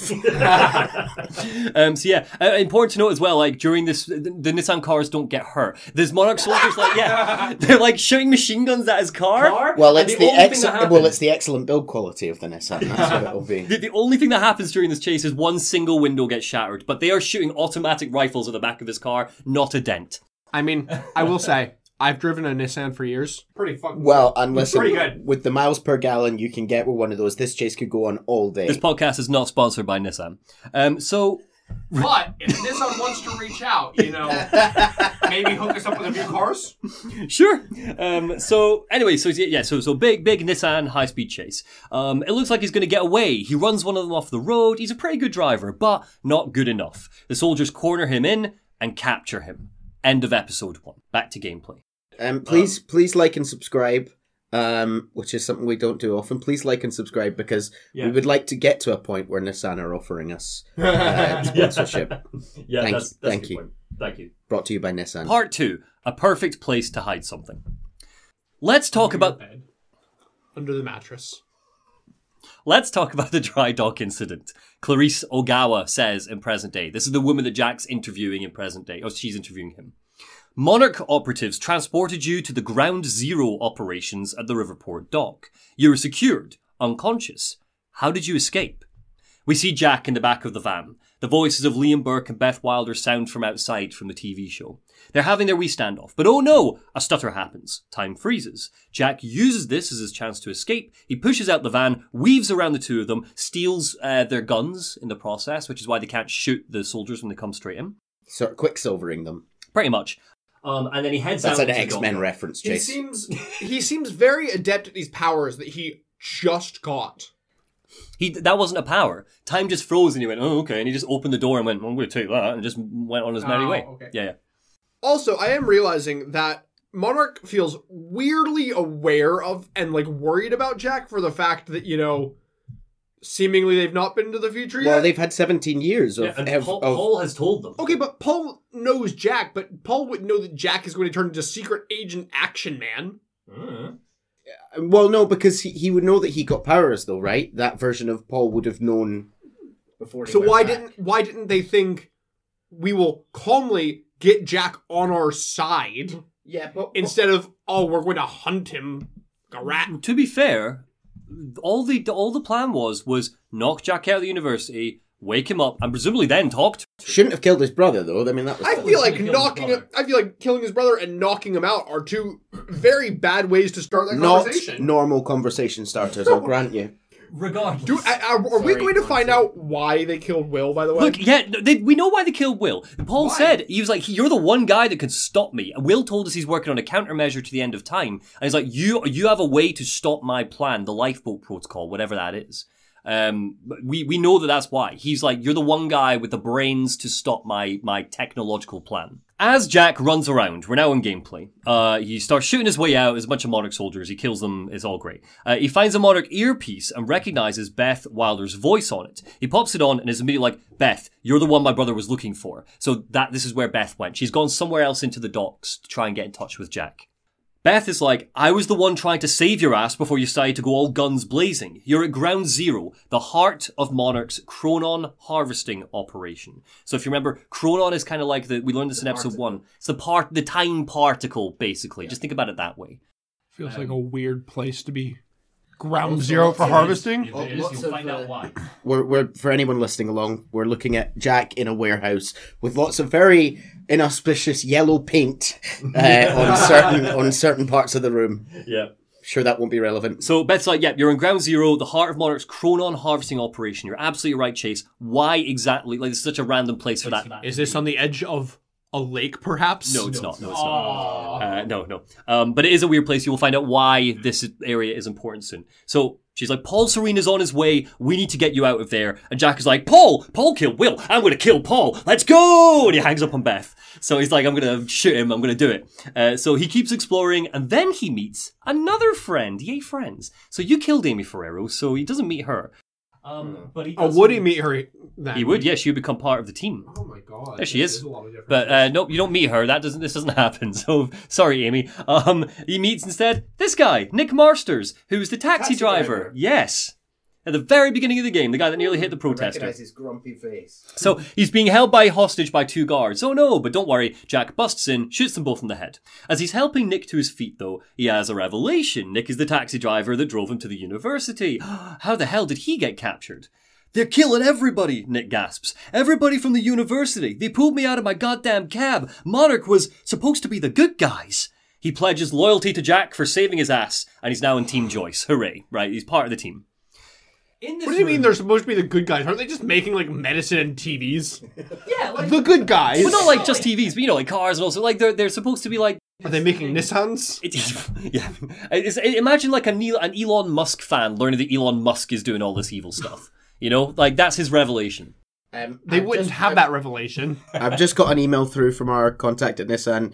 Nissan decries all of Monarch's actions and would like to distance itself publicly. We'd like to retract the statement we made about tying Monarch to Nissan. Excuse me. I'm very sorry. In this room, we also find the corpse of Amy Ferrero in a body bag to make you feel really guilty. Okay. So Jack stops and remembers his last words. God damn it, rock, paper, scissors. So Jack stops and looks at the body, and he remembers that his last words to her were, keep fighting the good fight. He swears Paul will pay for what he's done. In this room, we also find a bottle of Martin Hatch's eye drops. Just a random thing that is relevant to that character. What is up with these eye drops? Also, don't leave your medication lying around in a warehouse. But if we look at the label, we see that weirdly the drops have chronon particles in them. Oh. That's strange. Why does Is he trying to get Paul's eye powers? Also, is that listed on the ingredients, or does he just? It is. It's like a prescription bottle, and on the back is That seems doubly stupid to leave that lying around.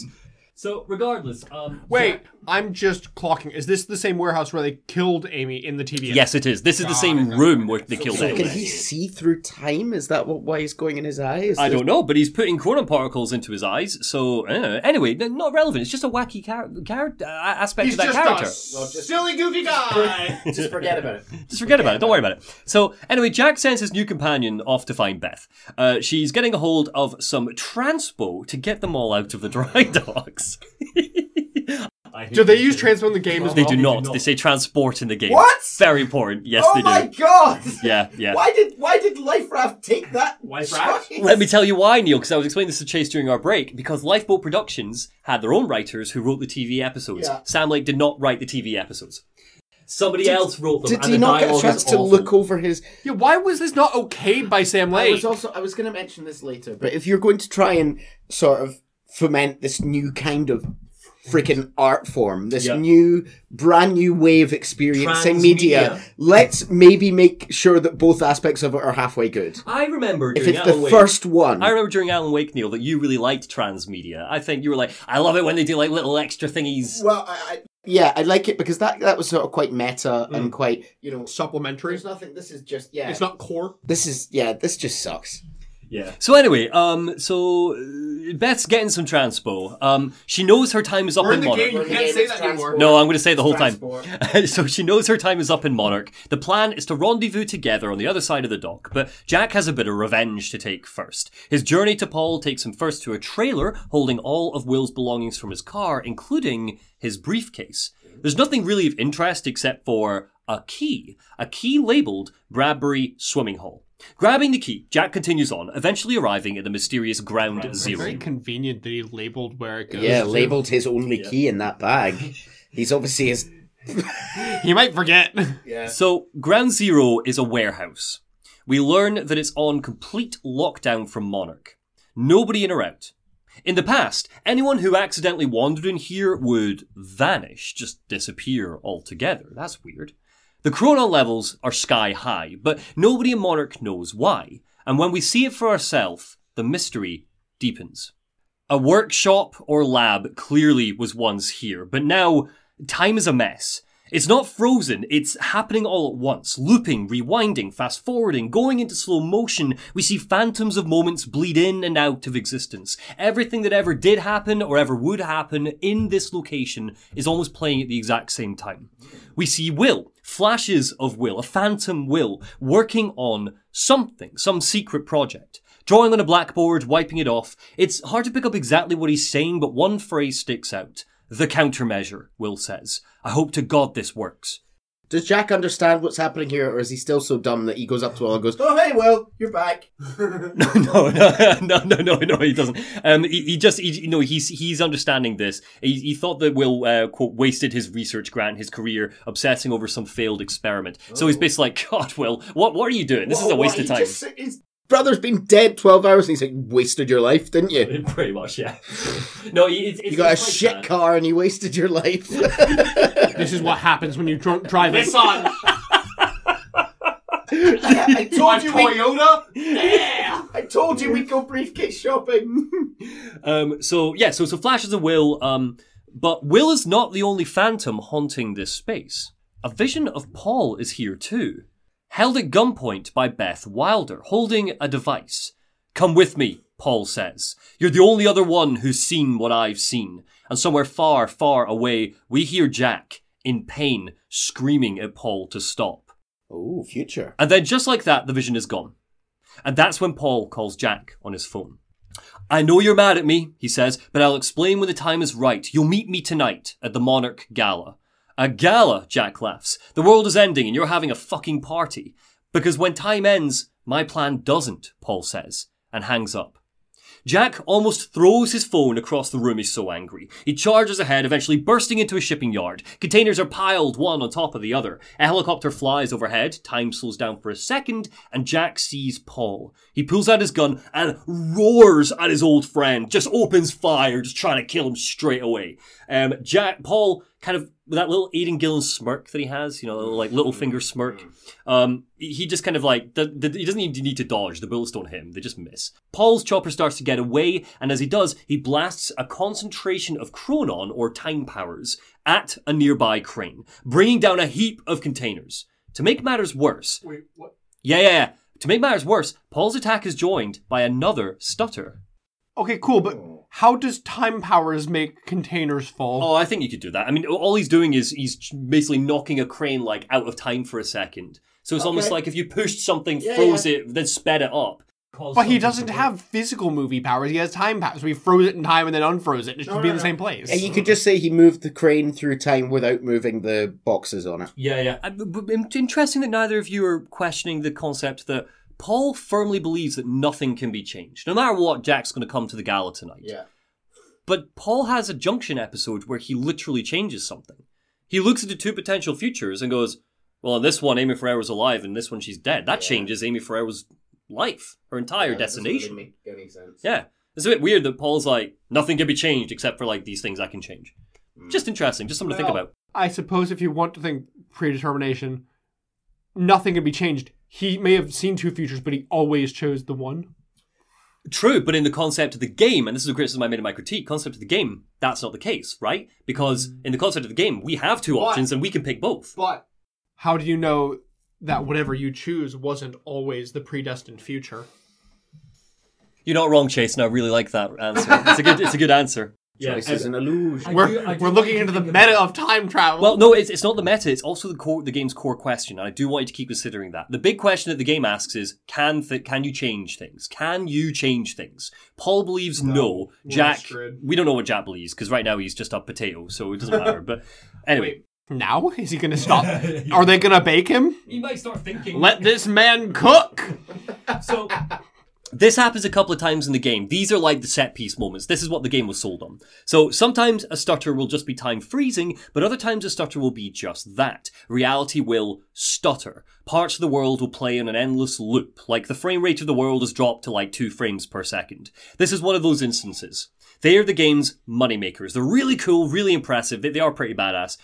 Jack basically needs to navigate a shipping yard where time is trying to, like, stab him using objects that flit in and out of existence. It's crashing on him, but not crashing on him. So you need to dodge around the containers, bits of exploding metal, etc. It's really, really cool, but Jack's our hero, so he makes it through, reuniting with Beth and Nick Marsters in a nearby car. Beth looks out at the carnage, because the stutter stops and all the containers just fall and it's just a mess. And she's like, my exact words were, don't do anything stupid. And Jack's like, I've never been a great listener. We can tell, Jack. So Beth's like, look, well, now's the time to start being a great listener. Get in the car. And Jack says, look. Everybody in this game is so sassy. Well, so he gets in the car and he says, look, and he pulls his gun on Beth. And he says, he goes, I'm sorry, but I don't trust you. But before he can finish that sentence, Beth, with just one hand, grabs the gun out of Jack's grip, smacks him upside the head with it. Yes! Beth doesn't know that gun means shut the hell up. She thinks it means take it and smack him. So she like, she's got one hand on the steering wheel, like begin to take off, and she just like grabs it, doesn't even look at him, smacks upside the head and places it on the dashboard. And then she goes, that's for not listening to me and going after Paul. Will is still the best character, but Beth's second best character. Beth should have been the main character of the game. Stand by this, I think you will agree with me by the way. But then you would have 2 games with Beth as the main character. Because Jessie is Beth. So? I'm going to say it. And this is a pre-prediction. Bessie?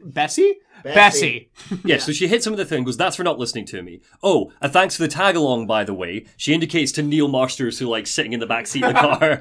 And she's like, I'm starting to feel like a babysitter. And Nick kind of leans forward and goes, she scares me, Jack. I like how this taxi driver who took him one time now seems like such great pals with Jack. I know. We've been pals for years. Yeah, it's great. Yeah. Remember that time that like I drove you? Yeah, he's a taxi driver. So, and for a giggle, if it's Amy in the back seat, she responds. So she's like, I feel like I'm starting to feel like a babysitter. And if you keep Amy alive, she goes, babysitter, I got good intel for you off that damn computer, you bitch. Wow. Oh, I feel really bad. Wow. I feel really bad that we killed off Amy now. Wow. Yeah, Amy is like, takes no shit either. But no, Amy's dead. It's Nick. Are they basically the same character with a different face and voice actor? No, they're completely different characters. But do they serve the same? They do serve the same story function, yes. Okay, but they have different personalities. Different personalities, different backstories, different stuff going on. They're not that important. They're just kind of a bit of fun. But they're part of the team, so. Jack has an idea of where to go next. In the Bradbury swimming hall, where he got the key for. Will's key leads there, so maybe his countermeasure is there too, and they can use it to stop the end of time. So the Bradbury swimming hall was, in fact, Will's time travel workshop. We see experiments where he tried to send mice back in time, scribbles on the wall, but one particular thing stands out. A video. A video that Will recorded in 2010 for Beth. And Will, on the screen, leans forward and he says, you told me to stay away from my workshop, but I couldn't just leave it there. The entire place is a disaster zone. The countermeasure is gone. I just need to know you have it, because if it falls into the wrong hands, this can't all be for nothing. You know where to find me. Please, hurry. Beth is scared by this. Will knew her, it seems, but Beth tells us that she's never met him. And then our trio find it. A second goddamn time machine. Will's time machine. Here, built in the swimming hall. Jack is like, perfect, we don't need a countermeasure. I helped Paul set up a time machine one time, so let's get this working, go back in time and fix everything before it even happened. Probably exactly the same layout, all the buttons and everything. Pretty much, yeah, it's based on the same design because Paul and Will worked the time machines together, so that kind of makes sense, right? Yeah. But yeah, so Jack is like, this is great. Like, screw the time countermeasure. We just set up the time machine, go back in time, save Will, kill Paul in the past. Easy peasy, right? But Beth is like, Jack, you need to think this through. But Jack is already banging on dials and turning keys.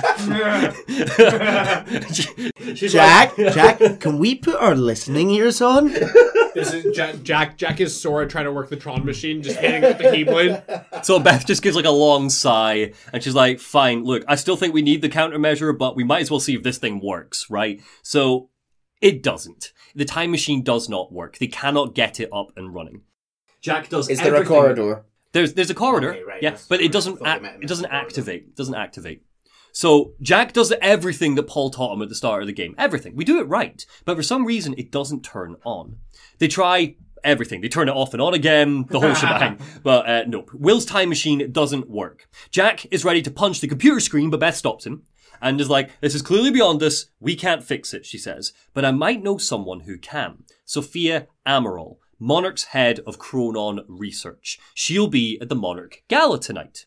And Jack is like, perfect, well, I got an invite to the gala. Paul told me I'd see him again at the gala, so I'm going to go to the gala. And Beth's like, Jack, no, and we cut to black. So we cut to black for Junction 2, where we plays Paul Serene. We start with a flashback. Paul tells us that he's been to the end of time and he's escaped it, all the way to 1999, which means Quantum Break is set in 2016, the year of the game's release, right? Wait, so 1999 is when time ends? No, he went back to 1999 at the start of the game. And then he aged 17 years. But you said he's been to the end of time. Yes. Okay. So we start with a flashback. Paul tells us that he's been to the end of time and he escaped it going all the way back to 1999. Oh, so 2017. So he went to the end of time and somehow managed to get out of the end of time and back to 1999. He went back 17 years. Oh, but, okay. Yeah, so at the start of the game, when he went into the machine, he went to the end of time and then was like, ah! And then like reprogrammed the time machine to go back to 1999. Just like that. Pretty much. Other things happened too. So we see his young self limping, clutching a bullet wound in his gut, desperately typing into a time machine. Time also has a gun. Well, that's it. So this is Paul at the end of time, and somehow he got shot. How did that happen? That's a question. He types into the time machine. Beth definitely shot. He tells us that he tried to change things, but in trying, he only made them happen in the first place. Classic time travel. So we cut ahead to present day. The future used to be so clear when I was reliving the past, Paul says into his little tape recorder. But once I caught up to the moment I had left, that ended. All I've had to go on since then are visions. He's standing on his private island. In a few hours, the sun will set and the Monarch Gala will be in full swing. Paul stands at his window, looks out and sees Jack Joyce walk through his front gate with his arms above his head. You were right, Hatch says, and he almost sounds disappointed. Joyce says he discovered his brother's time machine. Paul is shocked. We spent 17 years looking for it and he finds it in one day? I have to talk to him, interrogate him. Hatch shakes his head. You're micromanaging again. Don't forget why we're here tonight. Monarch's people need reassurance that we're in control, that the plan is on track. Let me handle Joyce so you can concentrate on your speech. So here's your choice, gents. Choice 1 is Paul interrogates Jack, which is the personal choice. So Paul will talk to Jack in a locked room. He'll try to convince him to see reason, to understand what's going on. Martin Hatch would give the speech at the Monarch Gala. We see him winced over. We see Martin Hatch winced over while giving his speech. Choice number 2 is business. Hatch will interrogate Jack. Hatch talks to Jack in a locked room. We see him standing up, a gun in his hand. It's important for me to know, sorry, I don't think I was clear. We get like, when you pick these, you can see bits and you see like flashes of images, static images. So this is what you're seeing. So Paul thinks that this choice would make Jack a lost cause, if Hatch is the one that interrogates Jack. Dead and buried with the rest of his past, Paul would give a speech at the gala. Monarch would grow stronger with his presence. The plan would go forward as intended. So, boys, what's your choice? I know what I want. What do you? Who do you want to see interrogate Jack? That's all this changes. For me, I want Paul to. Okay, cool. We're in agreement. No rock, paper, scissors needed this time. You want to see? Let's go personal. Yeah. So we're going personal. Okay. Business feels quite boring. Yeah, it's a shame. No. Personal's great because you get to see Aidan Gillen and Sean Ashmore act, or you get to see Lance Reddick and Sean Ashmore act. I like Lance Reddick, but story-wise, I care less about Martin. This is one of the less important ones. I don't care about Martin. I care about Lance Reddick. Start caring more about Martin. Martin is arguably the only thing that matters, really, for the sake of these lore dumps. Yeah, so anyway, so don't worry, you don't learn anything special in the interrogation scene. Yeah. I'll tell you that much. Okay. And anything you do, I would clarify with you. So, personal. This is where Paul interrogates Jack. So, let's talk about the TV show. So, we open with Paul. He's wearing what looks like an oxygen tank, taking deep, slow breaths. He's not looking too good. He's not.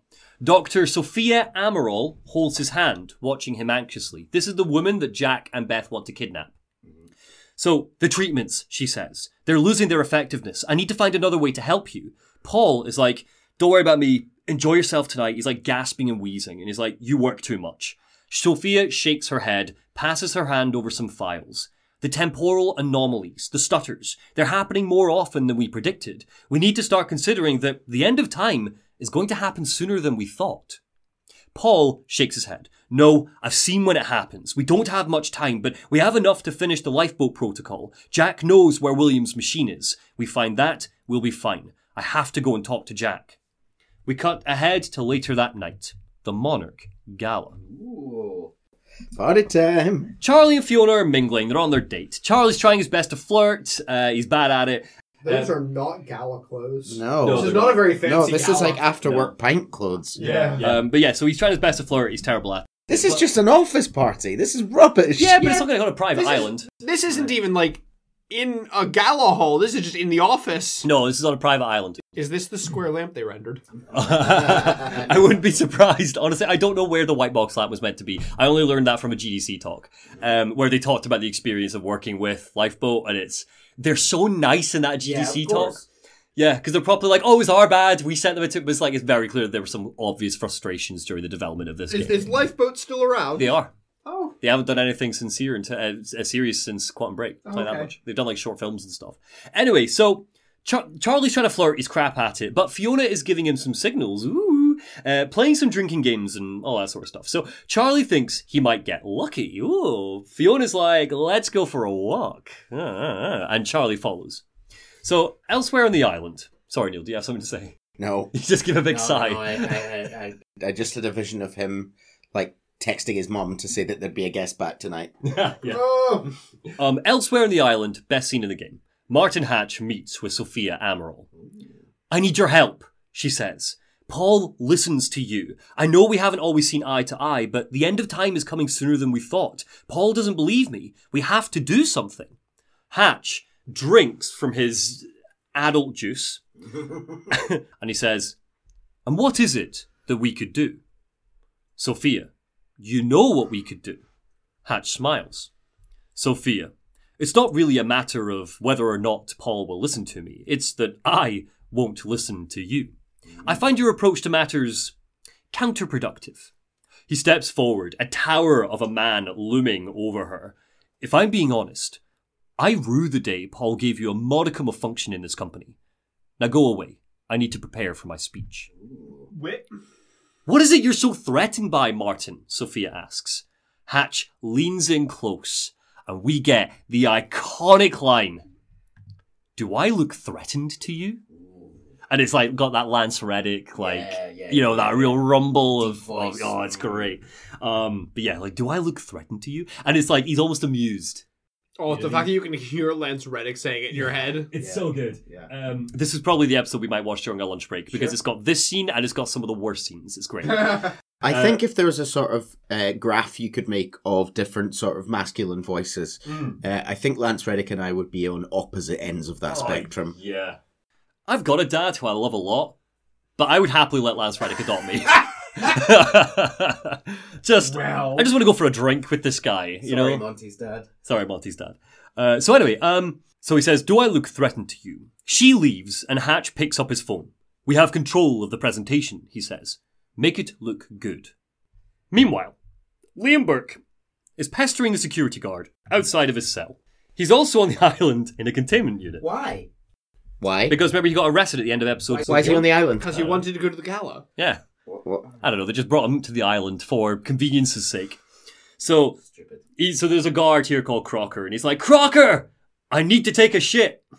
And the guard, Crocker, ignores him. Nice. But Burke just starts yelling like, Crocker, Crocker, Crocker, like over and over again, like a 5-year-old. And yeah. Eventually, the guard is like, what? If I need to come in there, you're gonna fucking regret it. And Burke is like, listen, it's just a big fucking understanding. I'm going to be out by tomorrow. I'll put in a good word for you. All I'm asking is, please let me take a fucking shit. And yes, that is about how many F words are in those 2 lines. I quoted that. Scintillating writing. Yeah, it's not great. Anyway, the guard opens the door, and as he does, Burke knocks him out, marching out of the cell. At this sort of hyper advanced future company, they don't have the facilities that literally every prison in the world has, where you put your hands through and you get handcuffed before you get. No, this Crocker's just an idiot. Even more so, they don't have the thing that every prison has, a toilet in the cell. Yeah. That is the bigger question. Yes. Yeah, that's a really good point. Yeah. So anyway, so Burke knocks him out, and he escapes. He gets his gun and he escapes. He runs out the containment unit into the woods, where, just his luck, he bumps into Charlie and Fiona. Oh. He holds them at gunpoint and gets them marching. Charlie knows the way to Dr. Kim's lab, the mysterious Dr. Kim. We don't know much about, but apparently he might be able to help with the end of time or something. So Charlie's a hacker, so he might be able to get them access into the lab. So off our trio go. We've now got them all together. Hooray. Fiona is like, you work with Beth Wilder. I saw you, to Burke. Which means Fiona knows who Beth Wilder is. Burke is like, you know Beth? And Fiona glances awkwardly at Charlie and nods. She's the reason I'm here, she says. They reach the lab. Charlie lets them in. Charlie, you've been played, son. Yeah, he has. So they reach the lab. Charlie lets them in. Fiona is leading the way. It seems like she knows this place like the back of her hand, which is kind of suspicious. And as they enter Dr. Kim's lab, we see a huge metal container.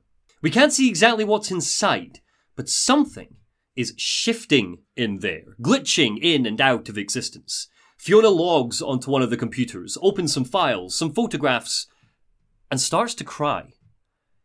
What's in that chamber? Charlie asks. It's Dr. Kim, Fiona says.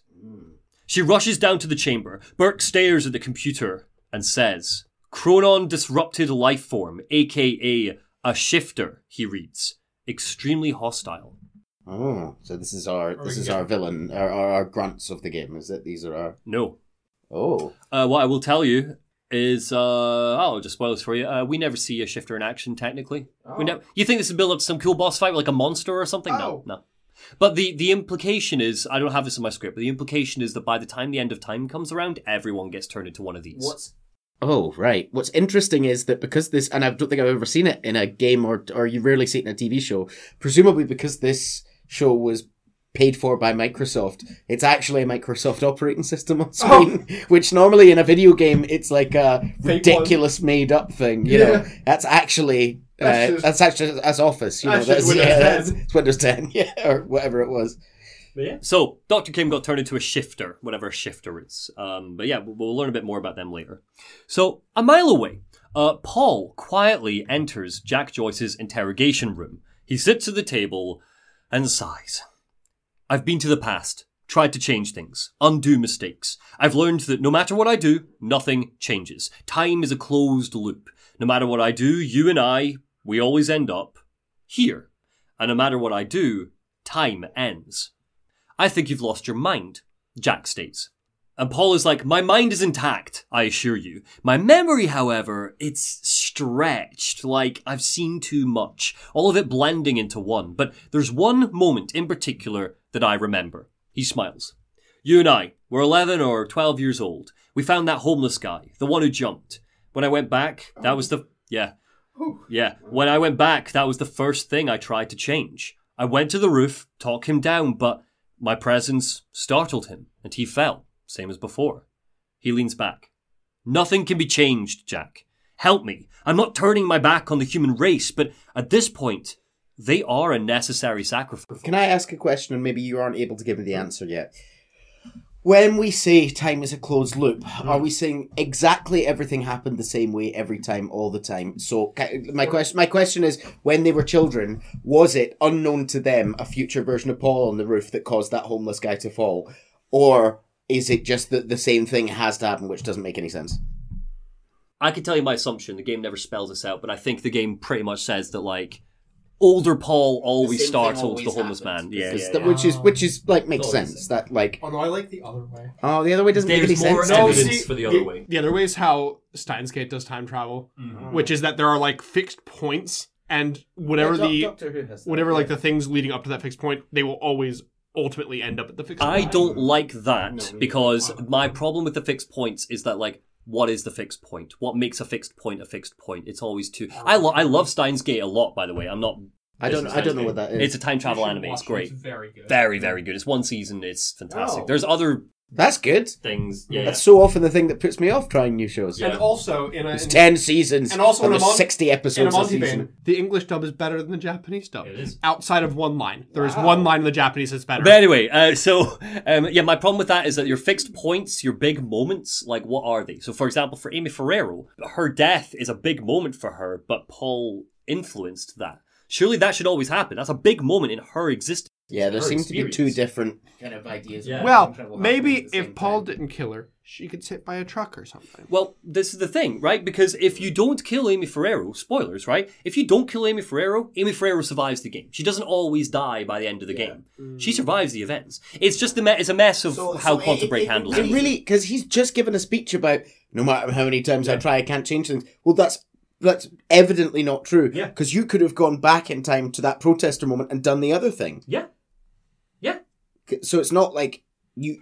But again, you could argue, is that him making that choice or is that you as a player making the choice? Because in the world of the game, did he always choose that choice? Or do we know that in the timeline that he did there, if he went back and chose the other, would it necessarily go the way it does when you... Your explanation works best for me, Chase, for understanding how Quantum Break understands its rules. I just think it makes the game weaker by giving us influence over the game. Don't give him look into the future powers then, where it's present, because you could be right, it could be a player choice outside of the narrative of the game, but don't then tie it into like he's seeing into his choices and he's gone back to try and influence his choices, but like we can plainly make different choices in the... I don't know, I think it just doesn't tie in with the narrative. Moving on slightly, just for the sake of time. So Paul is like, I'm not turning my back on the human race, but at this point they are a necessary sacrifice. And Jack is like, is that what Will was? And he whispers it through like gritted teeth. He's ready to just like launch himself. If he wasn't cuffed, he'd launch himself across the table. A necessary sacrifice? Answer me this question, Paul. In everything you've seen, do I stop before you're dead? And Paul doesn't answer. He gets up, starts to leave. When you're ready to cooperate, I'll be here. We cut back to Fiona, Charlie, and Liam. Was that it? Was that your interrogation? That's your interrogation. I really did not... I pretty much beat for beat. I took that. Yes. So, Burke, Fiona, Charlie, they're staring at the shifter picture, and Burke's like, who was he? And Fiona's like, he was my mentor. In college, I was in a bad place. He helped turn me around. Charlie has been trying to crack Kim's computer, find files that would initially be hidden. I found it, a ghost file, remnant of a mass deletion. Somebody was here. We've got something called a Chronon field regulator. It says here that it's like the core of Monarch's time tech. It has something to do with this lifeboat protocol, but I can't find any more information. That looks like whatever Beth was holding in the future looking forward. What, at Ground Zero? Yeah. Good spot. You're welcome. Time is up for them, though. They don't get to hang around. Monarch security is on its way. They must have tripped a sensor. The three of them go to make a break for it. Liam grabs some Chronon harnesses, which is basically, we learn this through gameplay, it's basically like a vest that makes you immune to the stutters and time freezing. So you can put these on and you're fine. And then you're just Jack. Then you're basically just Jack. Jack Without... No, Yeah, Jack has stop time powers as well. Yeah. This just makes you immune to stutters. You know, when time freezes and everyone freezes. So Jack could still freeze you, though. This is just natural. Jack couldn't. No, Jack couldn't freeze you. Yeah. Which is actually true because there are enemies that wear these and you cannot freeze them. You can do other stuff to them. So anyway, so it makes you immune to stutters and time. You can tickle them. Yeah. So the trio race from the lab and we cut to black. End of TV episode 2. Part 3, the wine and cheese crowd.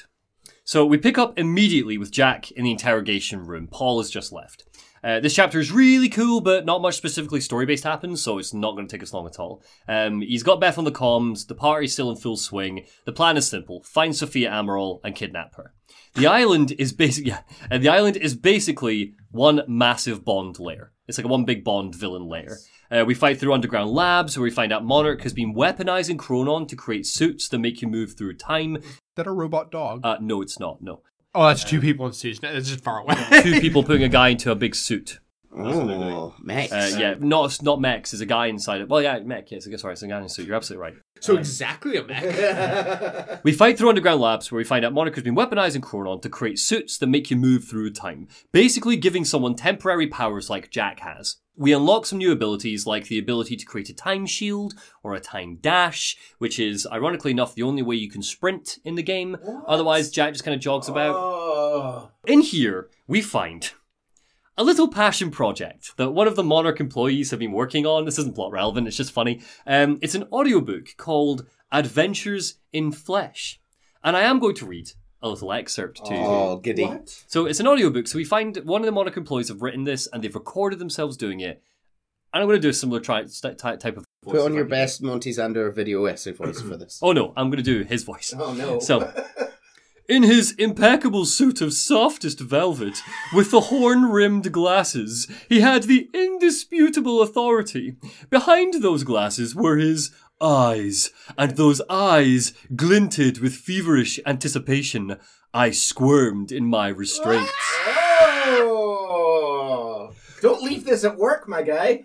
So, he said, here we are. You're gagged and helpless, and I can't wait to send my adventuring party into the soft, damp underbelly of your citadel. Oh!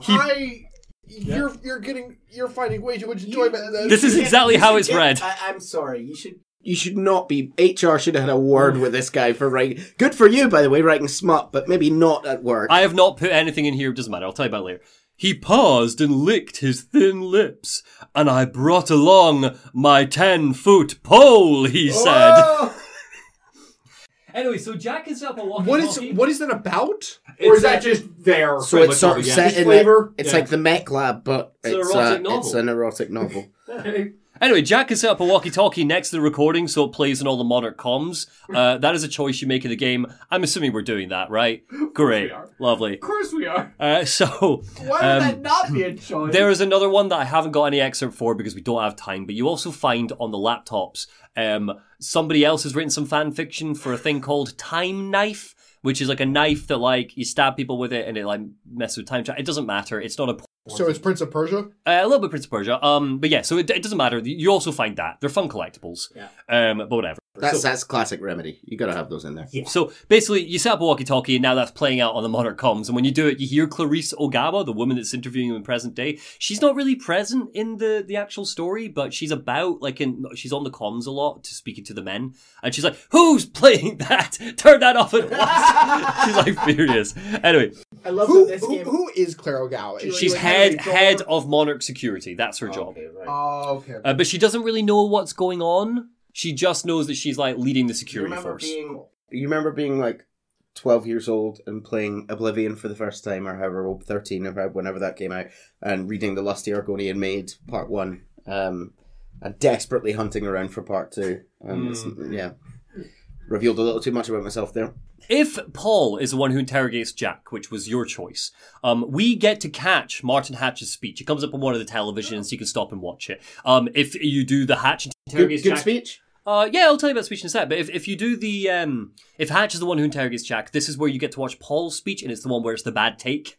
Yeah, it's not like a little TV but it's live action. I guess we can chalk that up to him being distracted by not going after Jack. But I mean, you could. It's just as clearly kind of like it's either Aidan Gillen acting badly or they used a bad take. And to be honest, I think Aidan Gillen's quite a good actor, so I'm assuming it's the bad. I think it's quite funny that they kept the bad. I feel like it's very intentional they kept the bad take. You say that. I don't know how much is intentional about the live action stuff. Anyway, it doesn't matter because we're doing Martin Hatch's speech. So Martin Hatch's speech is pretty generic. Literally nothing that important is said. It's just like, we're looking towards the future, etc., etc. Those who know what the Lifeboat Protocol is understand his words. Bear in mind, by this point, we still don't know exactly what that is.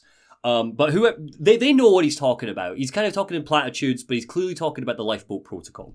He's telling them that everything's on schedule, that they still have time. Monarch is very successful. Hooray! Like, stocks are up, etc. But as he finishes up his speech, a gunshot rings out. He takes a hit to the chest, flies back, and the camera feed cuts out. Oh.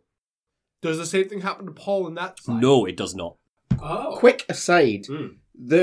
The university incident doesn't at all affect their stock price. I can see that maybe having Good a point. bit of an effect. Stocks are up. People love when you kill children. That's a good point. Eventually, Beth rings in on the comms, so we're still like working through the Monarch Gala. She's tracked down Sophia. She's in her private office, just past the party. Jack goes to join Beth, and a stutter happens.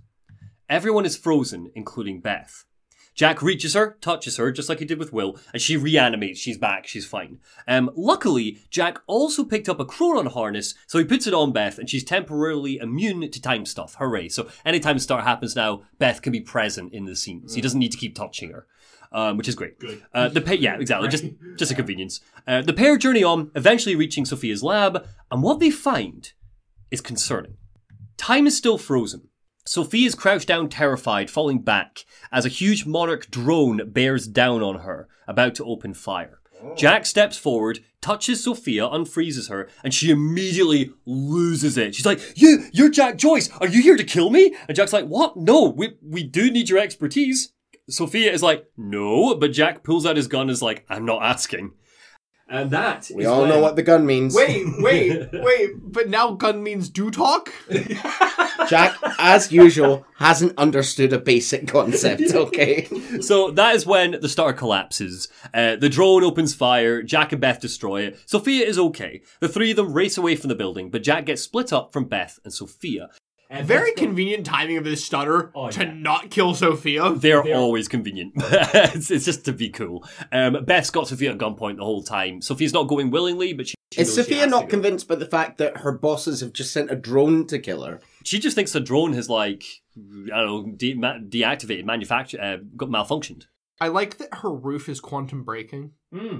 Yeah, so Jack gets split up from Beth and Sophia. Beth's got Sophia at gunpoint, and they're escaping. They're okay. They reach a boat, and they get away, Beth and Sophia. But Jack, he's alone on the island. He's got to escape on his own, so it's time to go all guns blazing. You fight your way out. The plan is simple. There's a bridge to the mainland. There's a bunch of rich people here. Jack finds a sexy-looking sports car, and off he goes. Valet parking, he grins. Beloved by car thieves everywhere. And of course, he chooses Paul Serene's slick, sexy Nissan to make his getaway. Even in the game. He drives into the night. And we cut to our next junction. Episode 3 is really short. So, Junction 3. Paul is at his tape recorder again. He's standing in a chamber within Monarch Labs. A bizarre hexagonal device sits on a pedestal in front of him. Wonder what that could be. Yes, I'm not showing it right now. This thing growing inside me, he says. I've been fighting it for 6 hard years. Dr. Amaral was developing a cure for the Chronon syndrome. She's the only one who could administer the treatments that kept the sickness at bay. And Jack has taken her away from me. Hatch enters the room, and Paul zaps over to him using his time powers, grabs him by the throat. How did this happen, Martin? He yells, eyes bulging, face turning red, erratic. How is it possible they managed to take her? Paul, Hatch croaks. This is the illness talking. I'm on your side. Paul winces. Pain from the Chronon syndrome. He lets Hatch go. Also, why is he freaking out? Does he not believe that everything's going to happen anyway? Yeah. But he also kind of he didn't factor in the fact that if Sophia is gone, no one can help him get over the Chronon syndrome. And he didn't factor So in that his in. flash into the future, maybe that just wasn't something that he... He's worried perhaps that this whole time has a plan thing might include him dying now. He's like, she's gone. Her disappearing was not part of my plan. So Hatch, he lets go of Hatch, and he winces. The Chronon syndrome builds up a little bit because again he's used his powers. Hatch tells Paul that they found the traitor in Monarch. Hey, he finally did it. Turns out it wasn't Burke, it was somebody else. And the security feed shows... Wait, it wasn't Beth? It was Beth Wilder. Okay, cool. The security feed shows Beth Wilder. So the hunt's off for Liam Burke right now, I guess. I don't know. What's important is that they've identified Beth Wilder. Paul stares at it, and a look of surprise crosses his face. My God, he says. It's her. We hear Paul's thoughts. Beth Wilder. It was the first time I heard her name, but she had been there in the past.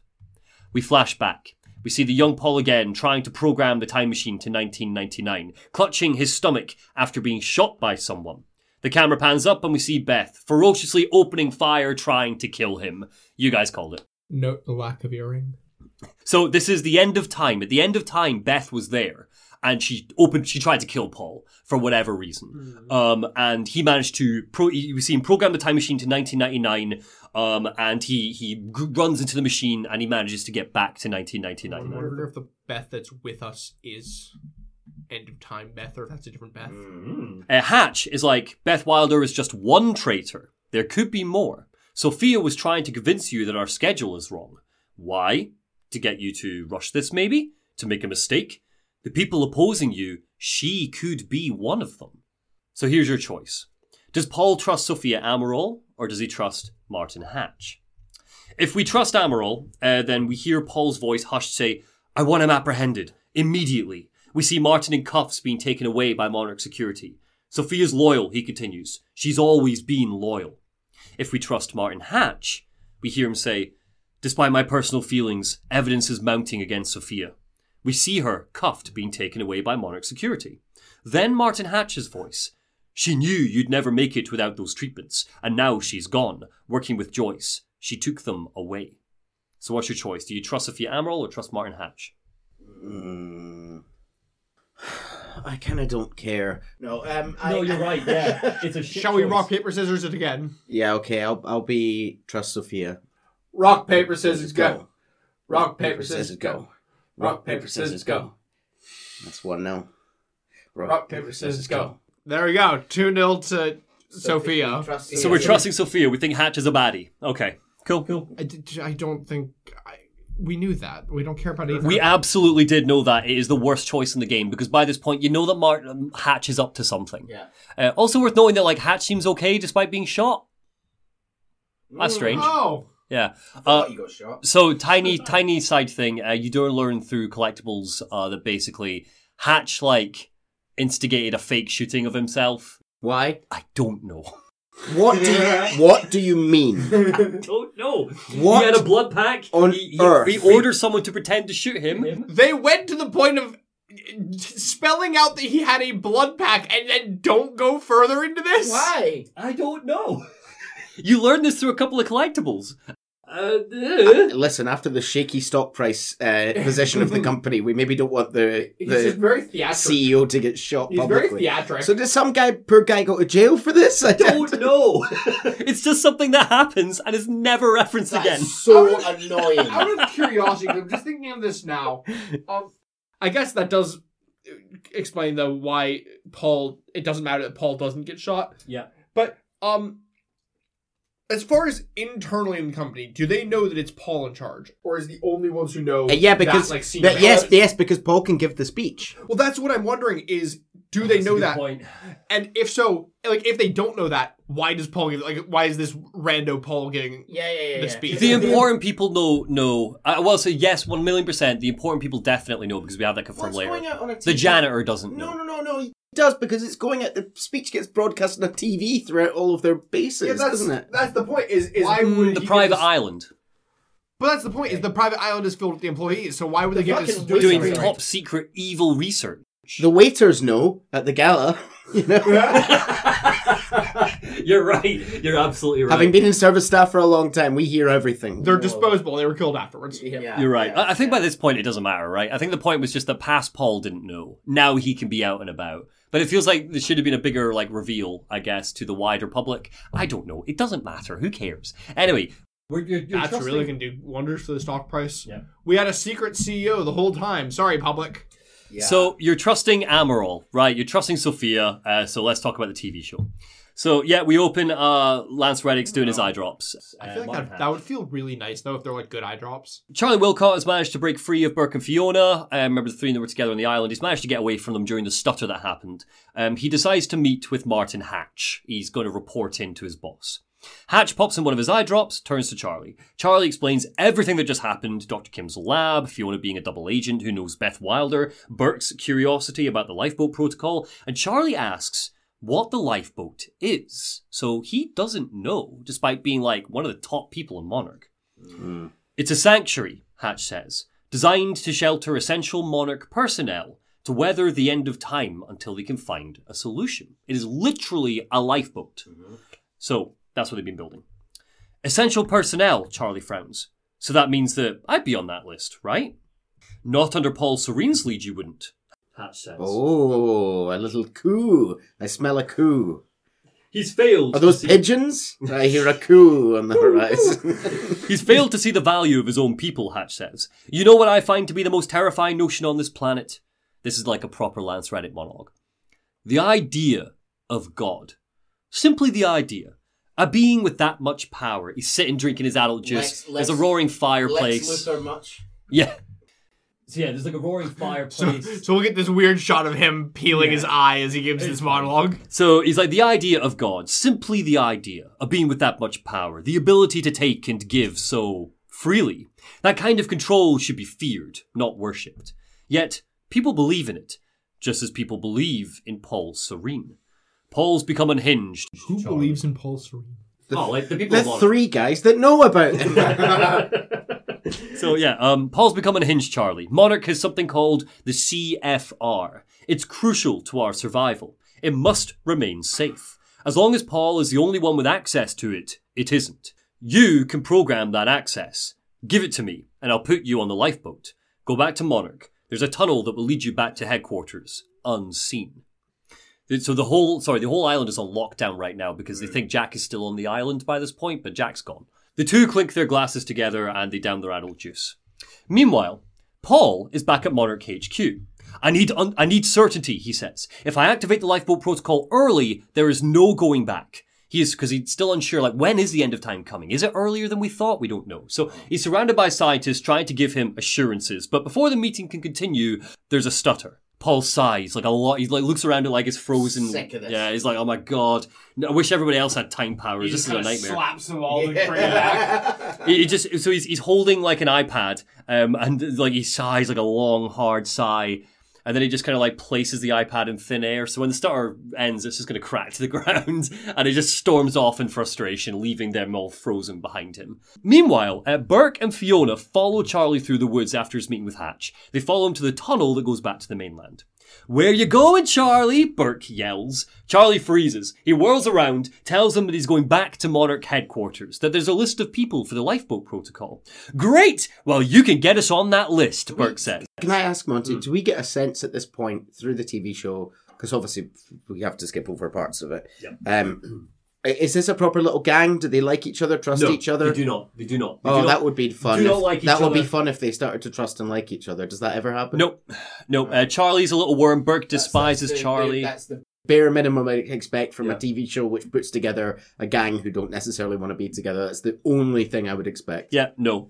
Burke despises Charlie. Charlie is scared of Burke. Fiona's here. Great. That's the relationship you have. Great. You're supposed to care about Burke.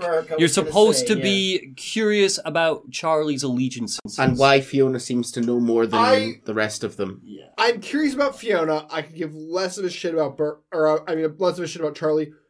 Burke's kind of a bit of a nothing right now. He's just a vehicle. He's the camera. Yeah. He's angry man. Yeah. So anyway, so they head back through the tunnel, right? Burke's like, get us on that list so we can get on the lifeboat protocol, the end of time, etc., etc. Also, can you get my wife Emily on that list? And Charlie's like, I don't have to put your so that she can dream about cats forever. Yeah, that's her only character aspect right now. So Burke is like, put us on the list, and Charlie replies back going, I don't have to put your name on shit, motherfucker. But before he can finish that sentence, Burke like jabs him in the throat, and Charlie drops him. Yes! Like he punches him in the throat. 10 points to Burke. Fantastic. Also, my neighbour Brian, could you put him on the list? He seems like, we get on really well. He's got a great Nissan parked in the drive.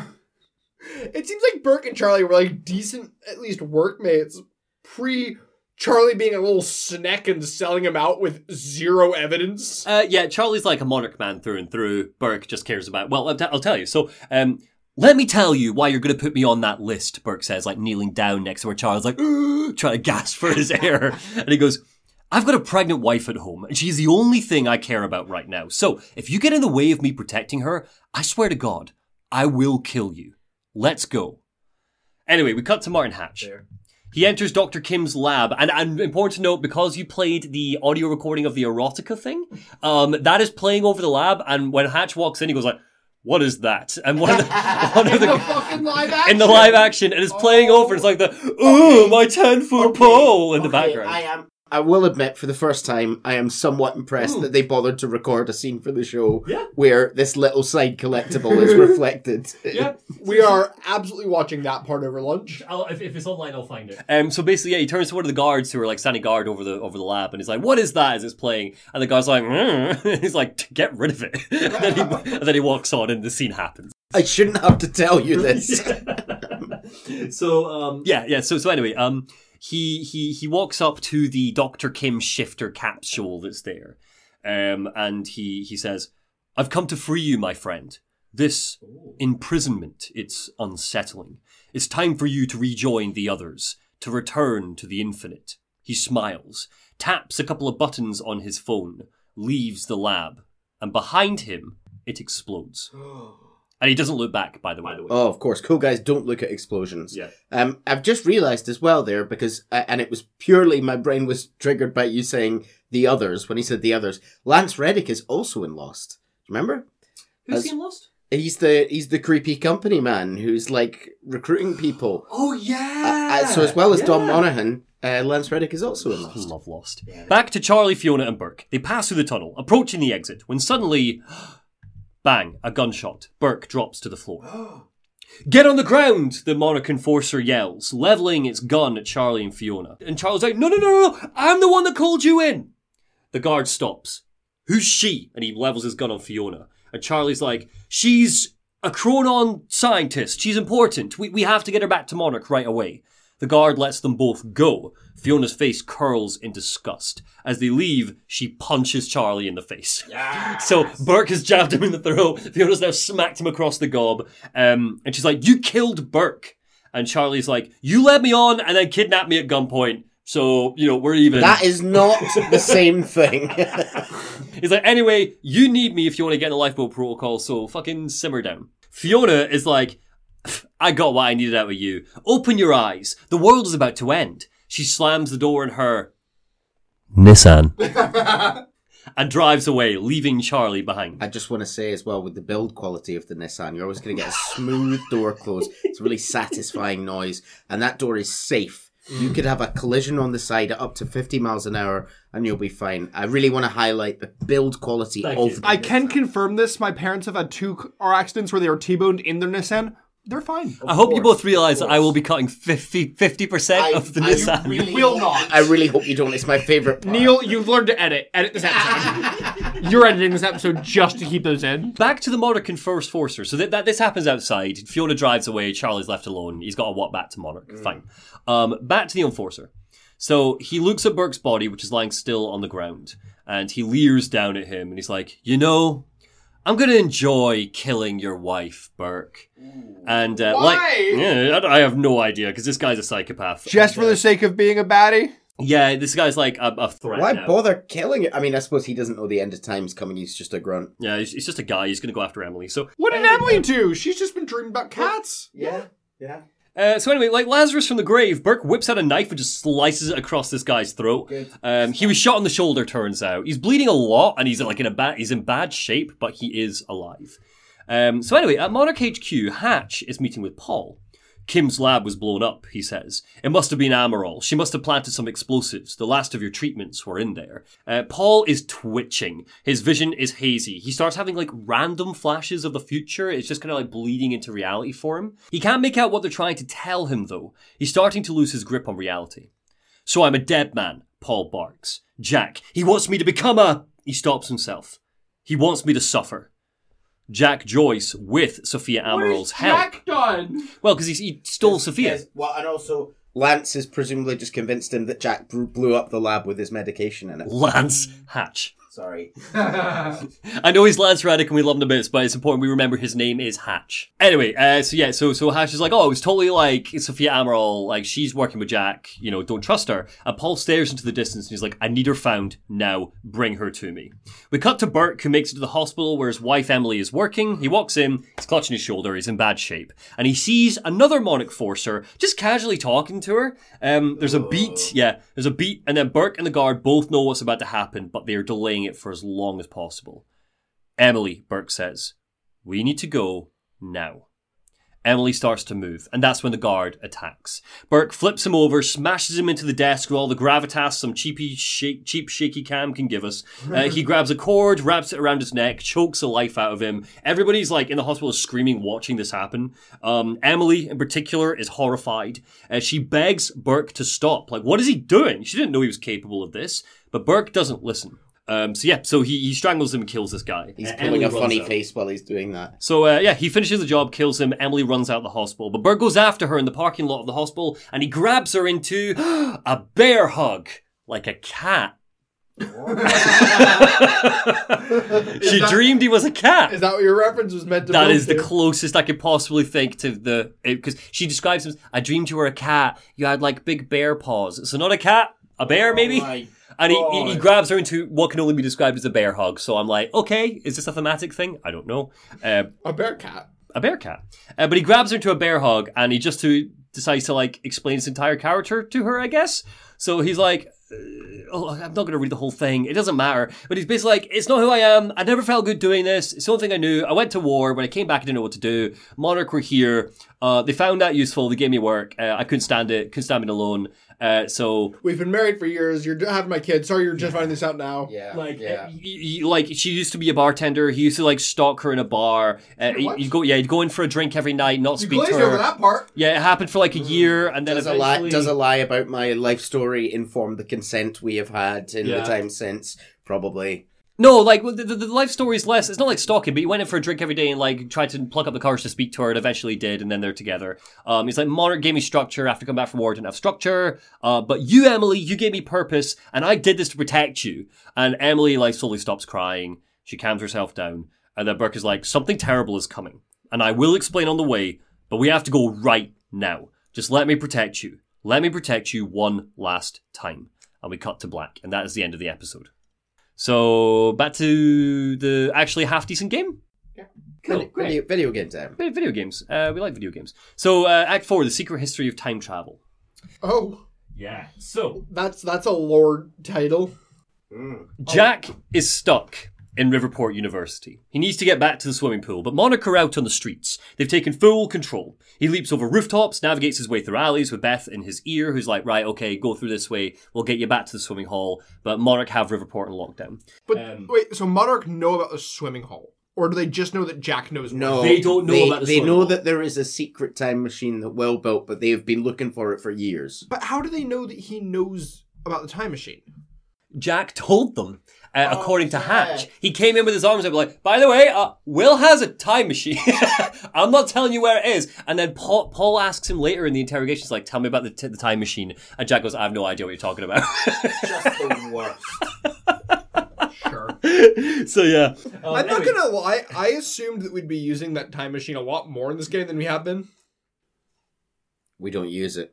No, we do. Okay. Are we gonna start using it in this chapter? We've got 2 episodes of game left, including this one. And 1 TV episode, right? Yeah, this is a good episode, I would argue. It's the best episode of the game story-wise. It's very interesting what happens here. Okay. So, so he's working his way through the thing. He kills a couple of goons, whatever, right? And eventually gets to the Riverport Bridge. He needs to get across the bridge if he wants to get back to the swimming hall. It's completely cordoned off, but it's his best route. So he tries to sneak under it, but of course, time has a different idea. There's a stutter, a big one this time. And when it releases, time it fast forwards this time. It's like whoosh like that. And objects are moved aside or up or down. And it's not just time breaking apart, but it's having an effect on space too. A ship comes crashing into a bridge. Oh, we saw this earlier. We did. We saw this. We saw a clip, not this image you have on screen, but we saw an image of a clip crashing into a bridge way back during the Xbox showcase. Back when they showed the trailer. So, like, it was like, oh, here's a little tease of what's to come. So, yeah, the ship crashes into a bridge, everything flies in the air and then freezes, and you need to platform across. I can't explain why I think this. I think it's because, with the best will in the world, a lot of the Remedy, especially Alan Wake, has a kind of green-grey look to it, and it's not bad. It's not bad. Like, a lot of the games for the time had that kind of browny green look, but there's something about this image. For anyone listening along, we've got this kind of beautiful frozen time. There's a truck in midair, and there are 2 road signs in front of that are kind of laid flat in the middle of the air for him to run across. Yeah. And that looks so Remedy. Like, the fact I looked at that, and I know that he has to run across those road signs just looks so typical. Yeah. In a really good way. I must admit, this is a really, like, this image almost doesn't do it justice, but it is arguably, there's this and there's the ship container moment, both of, like, the big starters of the game. This is legitimately fantastic. And it's really cool. It's just, the gameplay isn't particularly interesting, but the visual, like, everything's leaping in and bits of that truck are, like, smashing off, trying to knock Jack off the edge. It's really cool. But regardless, it's not that important plot-wise. He gets across it. And he makes it past the debris. And he gets off the bridge and he makes it back to the swimming hole. I'm just going to skip past it. It's like 40 minutes of gameplay. You get the idea. And when he gets there, Sophia, Amaral, Beth, and Nick, they're all waiting. So Sophia's like, you don't understand what's happening. You need to hand Will's time machine over to Monarch. We are prepared for what happens next. The end of time is coming. Paul has been there. He's seen it. There's no way to... But Jack's had enough. He slams his hand on the desk and he says, hey! This isn't a debate.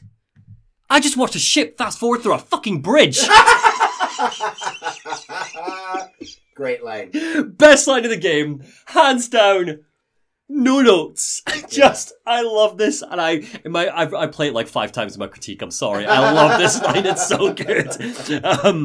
But yeah, he's great. Go and watch the critique on the Monty Zander channel. Yes, it's very good. So time is running out, and the fractures are getting worse by the minute, he says. Will built a way to stop the fracture, a countermeasure. We need to go back to the past to retrieve it. And they threaten Sophia's life, blah, blah, blah, and she reluctantly agrees to help them set up the time machine. Beth pulls Jack to one side and is like, in the video Will left for me, he said the countermeasure was stolen from his workshop in 2010. He also said that I took it. We have a time machine.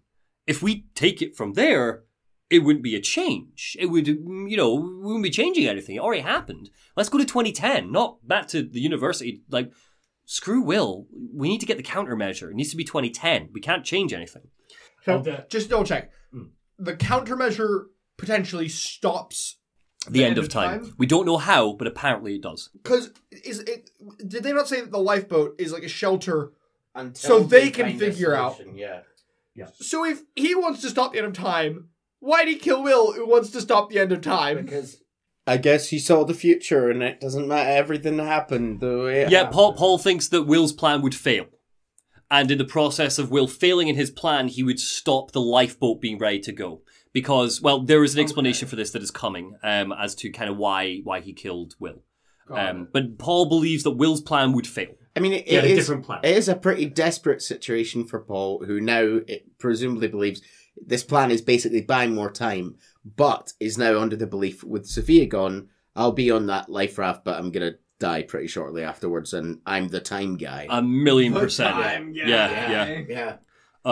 But so Beth is like, let's not go back to the university. Let's go to 2010 and take the countermeasure from there. Jack, this is our plan. This meets with the rules that have been previously established by the last 4 episodes of game, right? And Jack's like, okay, look. Not the past trips of TV. TV. When we wrote this, we had no idea what they would say. So Jack is like, okay, Beth. Explain to me why that's a better plan than going back to yesterday, saving Will's life, and preventing all of this in the first place. This all happened over 24 hours so far. Apparently. And Beth is like, because time can't be changed, Jack. Have you not played the rest of the game? Have you not seen how this goes? That's what we keep being told. You can't save Will's life. He died. There's a better chance if we go back to 2010 and close the loop. Time will always be the same. Time's a flat circle. Setting up the time machine means we need to explore the swimming hall further. And eventually, Jack and Beth find this room.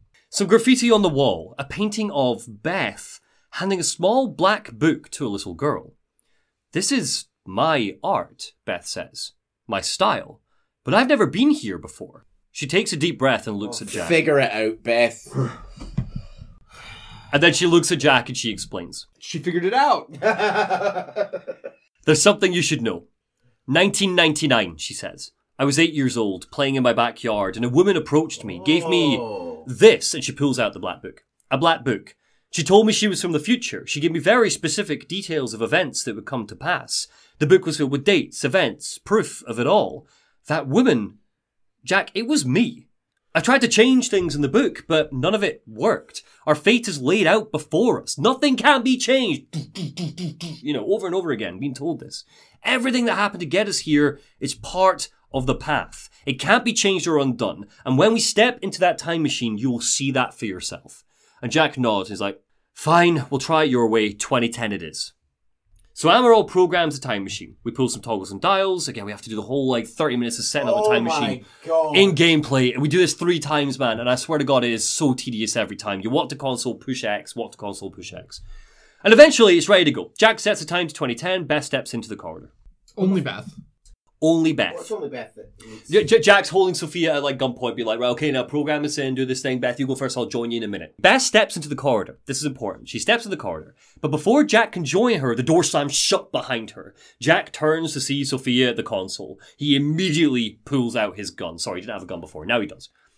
What did you do? He yells. He sees the screen. You changed the date. Where is she? Where is she? I had no choice, Sophia shouts. I already called Monarch. They're on the way. It's over. We need the countermeasure to run the lifeboat. Jack roars in anger, taps 2010 back into the computer, and runs down the corridor. And he steps out in the swimming hall. It's bare. There's graffiti on the floor, the walls, shapes and objects that we don't recognize. The equipment's all here, but the lights are off, and there's just something a little bit young about the room. In the distance, we hear gunshots. Jack follows them. And he finds Beth. She's blasting a handgun into wooden targets. Furious, frustrated, anxious, exhausted. Beth, Jack says. She turns and, seeing Jack, she breaks down. She's been here a long time. Dr. Amaral sent her to the future, not the past. She saw the end of time for herself. We hear all of this. Beth describes it to us, but we don't see it. So she's already shot Will. She fought Paul. God damn it. Money bags. She got sent to the end of time. She fought for months or God knows how long because time had stood still, trying to find a way back, and eventually it all came to a head when she met Paul Serene, the young Paul from the start of the game. He crashed into the swimming hall, hoping to use Will's machine to get back to the present, but Beth tried to kill him. Yes, you have questions. I'll answer. How, if old Paul doesn't know about the swimming hall, how does young Paul know about the swimming hall? That's a really good question. No, I'll tell you exactly why. Because we're breaking quantums. I don't have an answer. I'm just going to move on. Pothole. Look, no. I will tell you. Here's an explanation. Paul said it in the interrogation. All of his memories begin to blur together. It's all a mess. He can't remember exactly where it was. He's lived like 50 million years. My question, there's no time machine there then, right? No, there is. In 1999? Yes, there was a core in 1999. Who did that? Will. Will was working on it before Paul. Yeah, Will's been working on this since his uni days, remember? Right, yeah. Not even uni days, pre-uni. While he started uni, when he was 18. Right. It would make sense perhaps that there was a time machine of some capacity there. It's not impossible. It does stretch the limits. So it doesn't have to be the same time machine then, because Paul initially went into his time machine and came out on Will's time machine in the past. Or maybe they're one and the same. The same core, right? I got you. Okay. Wait, how the same time machine? How is it the same core? They're in 2 physical locations simultaneously. Mind. Well, are they working simultaneously at the same time? Shit. Because this is... I don't think that matters because it's still the same core. Yeah, but I'm saying was the core taken out of one and put into the other. Comments, help me out. I'm pretty sure this made sense when I played it, but now I'm confusing myself with the questions. I'm going to continue, if that's okay, because we're getting to the really good stuff. Yeah, okay. So... But will the really good stuff be really good if none of this makes sense? It doesn't matter. Just imagine it all does. Yeah. I have no concept of that. So all you need to know is end of time. Beth went to end of time. Paul went to end of time. There, Beth was like, "Oh my God, you're Paul Serene. I'm going to kill you because I know you're a baddie." Unrelated. I would like to say that Beth's hair is starting to look very red, very Jesse. Fair. Yes, that's absolutely fair. She's turning into Jesse. Beth is real. Jeff. Jeff. So regardless, Jeff. this is important, right? So Beth went to the end of time, tried to kill Paul because she knows Paul's a baddie in her time. She's like, "I'm going to kill you now." Paul managed to program it to go back to 1999. He escaped back to 1999, and Beth followed. She was after him, and they both ended up back in 1999. Now, we are in 2010, so Beth has lived 11 years in that time. Paul's been busy making Monarch solutions, preparing for the end of time, and Beth has spent 11 years trying to change things. That's important. Because what happened was that Beth, in 1999, she met Will. Moments after he created his first time machine back in 1999. There you go, it's explained there. She explained everything, that the end of time was coming, that he had to build a countermeasure. So that's why he knew her. She came back and was like, "By the way, look, in like 16 years or 17 years, the end of time is coming. You need to build a countermeasure. You're a time travel scientist. Make the thing." And Will was like, "Oh God, okay, crazy time travel lady." And that's what he's been doing. That's why he's been so obsessive over the past years. And it kind of makes sense why then it adds a bit more to the fact that they haven't seen each other in so long. Yes. Will's just been this kind of crazy basement scientist trying to stop the end of the world. He shut off all contact with the outside world because he think no one's ever going to believe him, but he's got to save the world, right? So Jack's like, "You've been here 11 years. Why didn't you come back?" And there's a weight in Beth's eyes. Her voice is shaky as she replies. That rhymed. "We should get ready," she says. "Tonight, we're stealing the countermeasure." So as we prepare to leave the half of our mission, we find a journal, and you can read all of it. Yes, Jace. She told Will to make it, and now she's stealing it. Yeah. In 2010. She told Will to make it in 1999. But it's still Will's, so why is she now stealing it from Will? Well, she's not stealing it, she's just taking it. But it's like, Will's not there. We're going to take it back into the present, right? Yeah. It's not important that Will doesn't know we took it, but also kind of is if the time loop continues. They're going back to the future, okay? With the device. All you need to know is it's 2010 and we're going to get the countermeasure, right? Okay. So as we prepare to leave the hall, we find a journal. It's the black book that Beth told us about. Mm-hmm. And you can read it. It's an optional collectible, but I'm going to tell you some things that happened because it's really interesting. So it depicts Beth's attempts to change things since 1999. 9/11. Second game we've covered that directly references 9/11. 9/11. She tried to stop 9/11. Happened anyway. The deaths of certain loved ones. Tried to stop them. Happened everywhere. Anyway, every time they happen anyway. She writes how she watches Jack from a distance. She's been watching him for years. She visits her younger self and gives her the book, the little 9-year-old self. She takes up graffiti, so basically stop herself from going insane. She doesn't make any friends. This is 11 years, remember. She gets messages from Will trying desperately to track down this mysterious woman from the future, but she ignores him because she knows that she only made contact with him once. He needs to get on with the work. She doesn't want to get in his way. She spent 11 years literally alone. 11 years. Because she always spends 11 years alone. Her spare time was given over to the graffiti. And training as well. Which is why we find her shooting. She's shooting at targets. The two of them head over to Will's workshop, a warehouse at River Point Dock. The countermeasure is there. The plan is simple. Get there, steal it, get back to Will's time machine to return to present day. And Beth is depressed the whole time. She's nihilistic. Her tone is monosyllabic. One tone, not monosyllabic, monotone. Beth is really cool, man. Beth is awesome. Yeah. Like, she's witnessed the end of time, and it seems like she's basically like been like nothing that we do. And has been training as like a lone warrior since. We love Betsy. It's a lot like what Paul saw. She saw exactly what Paul saw, and both of them came back being like, "There's no way to stop this. All we could do is prepare for it," which is sad as hell. Yeah. Do we know, and you can potentially not answer this, did they cause the end of time by meddling in time travel? Or was it something that was always going to happen? What causes the end of time? I don't know. There are theories. We'll talk about them at the end. Oh. Yeah. Rad.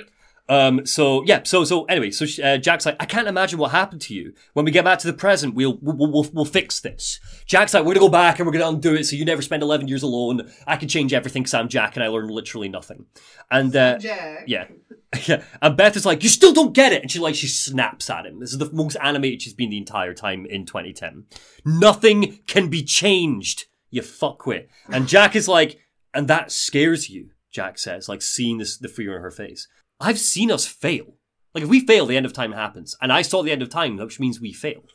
No matter what we do, it happens. I don't know if we can win this thing. They get to Will's workshop. Retrieving the countermeasure is easy. Too easy. And when they get it, they are rudely interrupted. So what is the countermeasure? Oh, it's that little, orb thing that we saw. Is that not something that Monarch already had?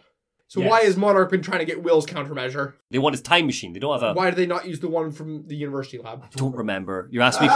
Look, I'm at the point... No, they do. They take his core from the university lab. I don't remember. Look, let me just keep following the story, and it will become clear. I'm wrapping myself in loops now, and I'm going to say things that will be contradicted later now. So I've got all my notes here, and I don't remember what they all Leave say. him alone. We Leave him alone. were always dead quiet and respectful during the Kingdom Hearts episodes. During Kingdom Hearts, we were very respectful. They're rudely interrupted. Paul arrives. 2010, Paul. Beth points a gun at Paul, clutching the countermeasure. Give me the device, Paul says. Come with me. We can survive this together. You know it can't be stopped. You have seen what I've seen. And Beth pulls the trigger. The gun goes off in her hand, but not before Paul slows time, dashes to the left, pulls out his own gun, and shoots her in the stomach. The countermeasure drops to the floor, and a white light blasts from it. Chronon particles erupt from inside. Beth, Jack, Paul, they're all blown back. This is what caused the end of time, right? This is what caused Ground Zero, or potentially what caused the end of time, but also, more importantly, this is the cause of Ground Zero. So, chronon particles erupt from inside, Jack's blown back, everyone's blown back. The warehouse shifts and rewinds, chairs, whiteboards, lab equipment glitch in and out of existence. We hear Jack, years in the future, sitting in that interview room speaking to Clarice Ogawa. We failed, he says. We created Ground Zero. And Paul got the countermeasure. We cut back to 2010. Sorry, Chase, to answer your question, they're not looking for the countermeasure. They want Will's time machine because it stops Jack's plan. They want Jack because we know that Jack's going to try to stop Paul. Why do they want to bother stopping Jack's plan? Because when they started planning to stop Jack's plan, Paul was of the opinion that everything was going to happen anyway, so why bother trying to do anything? But maybe he thinks that the way that time plays out is he stops Jack. But also, if he thinks it plays out the same way every time, he might just stay at home masturbating, and that's gonna everything's gonna go the same way. Well, it's like anything, though, isn't it? It's like, why don't, when you go back in time to try to change something, why didn't you do it this way rather than that way? Oh, because it's going to play out the same way. I mean, your instincts, the way you want to do it will always cause something. It's like, he's not going to do that. He wants to stop Jack because what he wants is he just wants to. Alright. He wants to, and also I think it's important to note, bear in mind, best friends for life, Jack and Paul. So the idea was that he wants Jack to be with him at the end. He wants him to be on side. He wants his friend to get it. Yeah, I suppose he doesn't necessarily know who's on the Ark, who's on the life raft, and it could be Jack. Yeah. So regardless, we created Ground Zero. Paul got the countermeasure. We cut back to 2010. The blast shot Jack through time, arriving in 2016, the main timeline of the game, present day. Yeah. He stands in Ground Zero at the dock and watches a vision play out, helpless. And what he sees is Paul and Beth still in 2010. Beth manages to close the lid on the countermeasure. The blast of light stops. A moment of quiet. She lies on the ground, breathing heavily. Blood flows from her stomach. Paul slowly approaches, a gun in his hand. Come on, Beth, Jack says, hoping his voice will echo back through time. Get up, get the gun, move, you could do this, please. Paul raises his gun and points it at Beth. Paul, please, don't do this, don't do it. Jack is on his knees trying to guard Beth. It's beautiful, actually, this whole ending, because he's in our time, he's just looking at a phantom, they can't hear him. Don't do this. He's on his knees trying to guard Beth, but it's useless. They're 6 years apart. Paul can't see him, can't even hear him. Paul Serene shoots Beth Wilder in the head. Oh. He picks up the countermeasure and leaves. In 2016, Jack's face twists with anger, with hate. He slowly stands to his feet, cocks his gun, and marches out of the warehouse. We cut to black. Junction 4. Paul stands in the chamber and looks at the countermeasure. This is our last junction.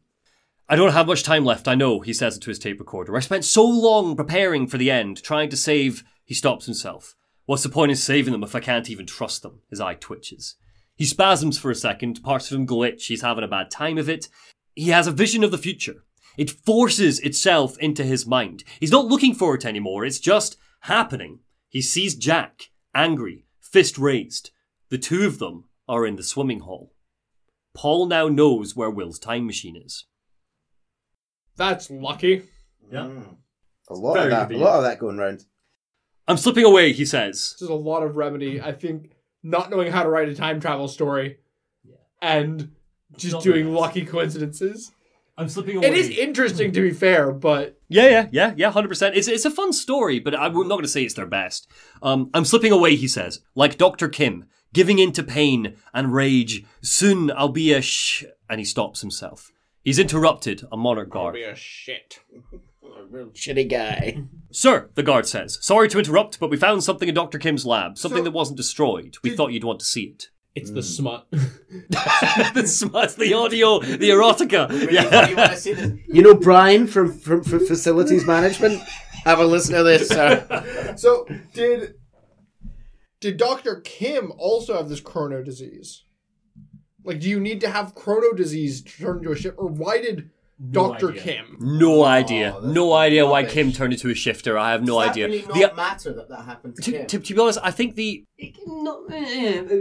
found out he was a shifter and he got blown up. he was a leading Chronon researcher. So the take is, it's like radiation, right? He exposed himself to Chronon so much that it just undid him.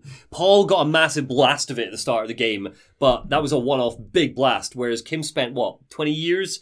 Slowly researching it and it just evolved him. And he was like the guy. He was the Chronon guy, so he had the most exposure. I guess that makes sense. So regardless, the guard's like, look, you gotta see this, I need you to come with me. And Paul heads off to meet him. And as he does, we see something in his office that is very interesting that I specifically wanted to take note of. A series of whiteboards. Dating from 1999, the point in time that Paul was blasted back to, building up to 2021. We see that Monarch Solutions was founded in 2001. We see 2016 labelled with the catastrophe at the university, Will's death, has all been predicted by Paul, written up clearly on these whiteboards. And we see 2021, where written in a red scrawl is just the end of time. For anyone listening along, the other major event in this board is Lifeboat Entry, which is in March of 2020. So they're going to get into the lifeboat a year before the predicted end of time. 4 years before. It's 2016 right now. No. They're going to get into the lifeboat a year before the end of time. Oh, they are, yes. But if they get into Lifeboat today, they're going to get in 4 years Yes, before. yeah. Which is the whole, Sophia thought it was happening earlier. Yeah, correct. So the question is, and this is really important, guys, when everyone's talking about the end of time happening in 2016, is this in fact the end of time or is this something else? We don't know. We don't know. All Paul knows is that he got blasted to the end of time in 2021, and according to maybe a newspaper or something, it told him that it had just happened. But now it's happening 4 years earlier, or is it? Is this in fact the end of time? So if newspapers were able to report on it, then it wasn't bad enough to actually stop life. Well, maybe by this point, maybe Monarch reported it's going to happen. We've predicted it's going to happen in a few days. Say goodbye to your loved ones. So yeah, whiteboards, end of time. Maybe this is all throwing into flux a little bit. What Paul actually knows, what does he know, and what was he wrong about, etc. At the top of the stairs, Paul sees what the guard wanted to show him. It's his treatment for Chronon sickness. One final batch survived the blast that Martin Hatch did. So here's your final choice. Number 1, surrender to Chronon sickness. Is control or surrender? Number 1 is surrender to Chronon sickness, which is, we hear Paul's voice. You have all betrayed me, assured my downfall, and now I will assure yours. We see Martin Hatch holding a gun standing over Liam Burke. His voice sounds out. My world will be renewal. My world will see balance. We hear Charlie Wincott's voice. We see him reaching out to Jack, helping him. Paul resolves to make them all suffer. All of them. Or we got control, which is he takes the treatment. We see Paul with his hand on Liam Burke's shoulder. I need your help, he says. Paul thinks how he can focus on the mission, the lifeboat, see this to the end. We see Jack, fist raised, coming for Burke. So what's your choice? Does he take the treatment, not take the treatment? I feel like This is the most important choice in the game. My initial thought was, why wouldn't he take the treatment? That was the first thing I That's thought what I'm of. thinking. I can't think of a reason to choose surrender. Yeah. Because basically what you're doing here is less of a choice. It is a choice, but you are basically deciding the writing of this character. Like, in the sense that, like, whether or not he loses faith isn't something I should have decided. It's something that the writing maybe should have sorted out. Which, as far as the writing has gone so far, I think that he would, if he sees that there is an option, he would take it. Yeah. That's interesting. He has been ruthlessly dedicated to this plan. Here's where I'm at. I think we both agree that control makes the most logical sense.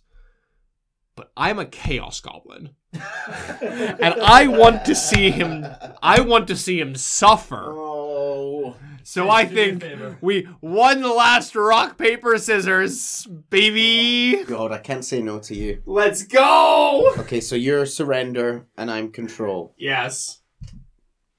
Rock, paper, scissors. Shoot. Oh, right, okay, 1-0. Rock, paper, scissors. Oh, one for me.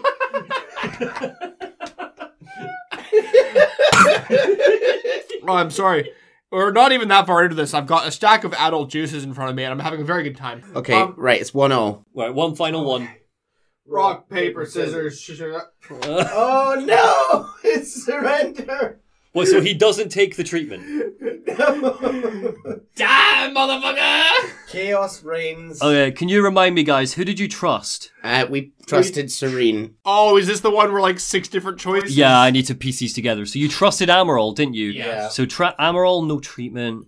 All right, so you guys, so Paul does not take the treatment. He is just going to give in to his Chronon God sickness. damn it. So I'm finding so much amusement. There is no logical reason we should have gone down this route. I think there the is point not. is that it depends on how you reinterpret the writing, and I agree with both of you. He's written to be ruthlessly devoted to his plan.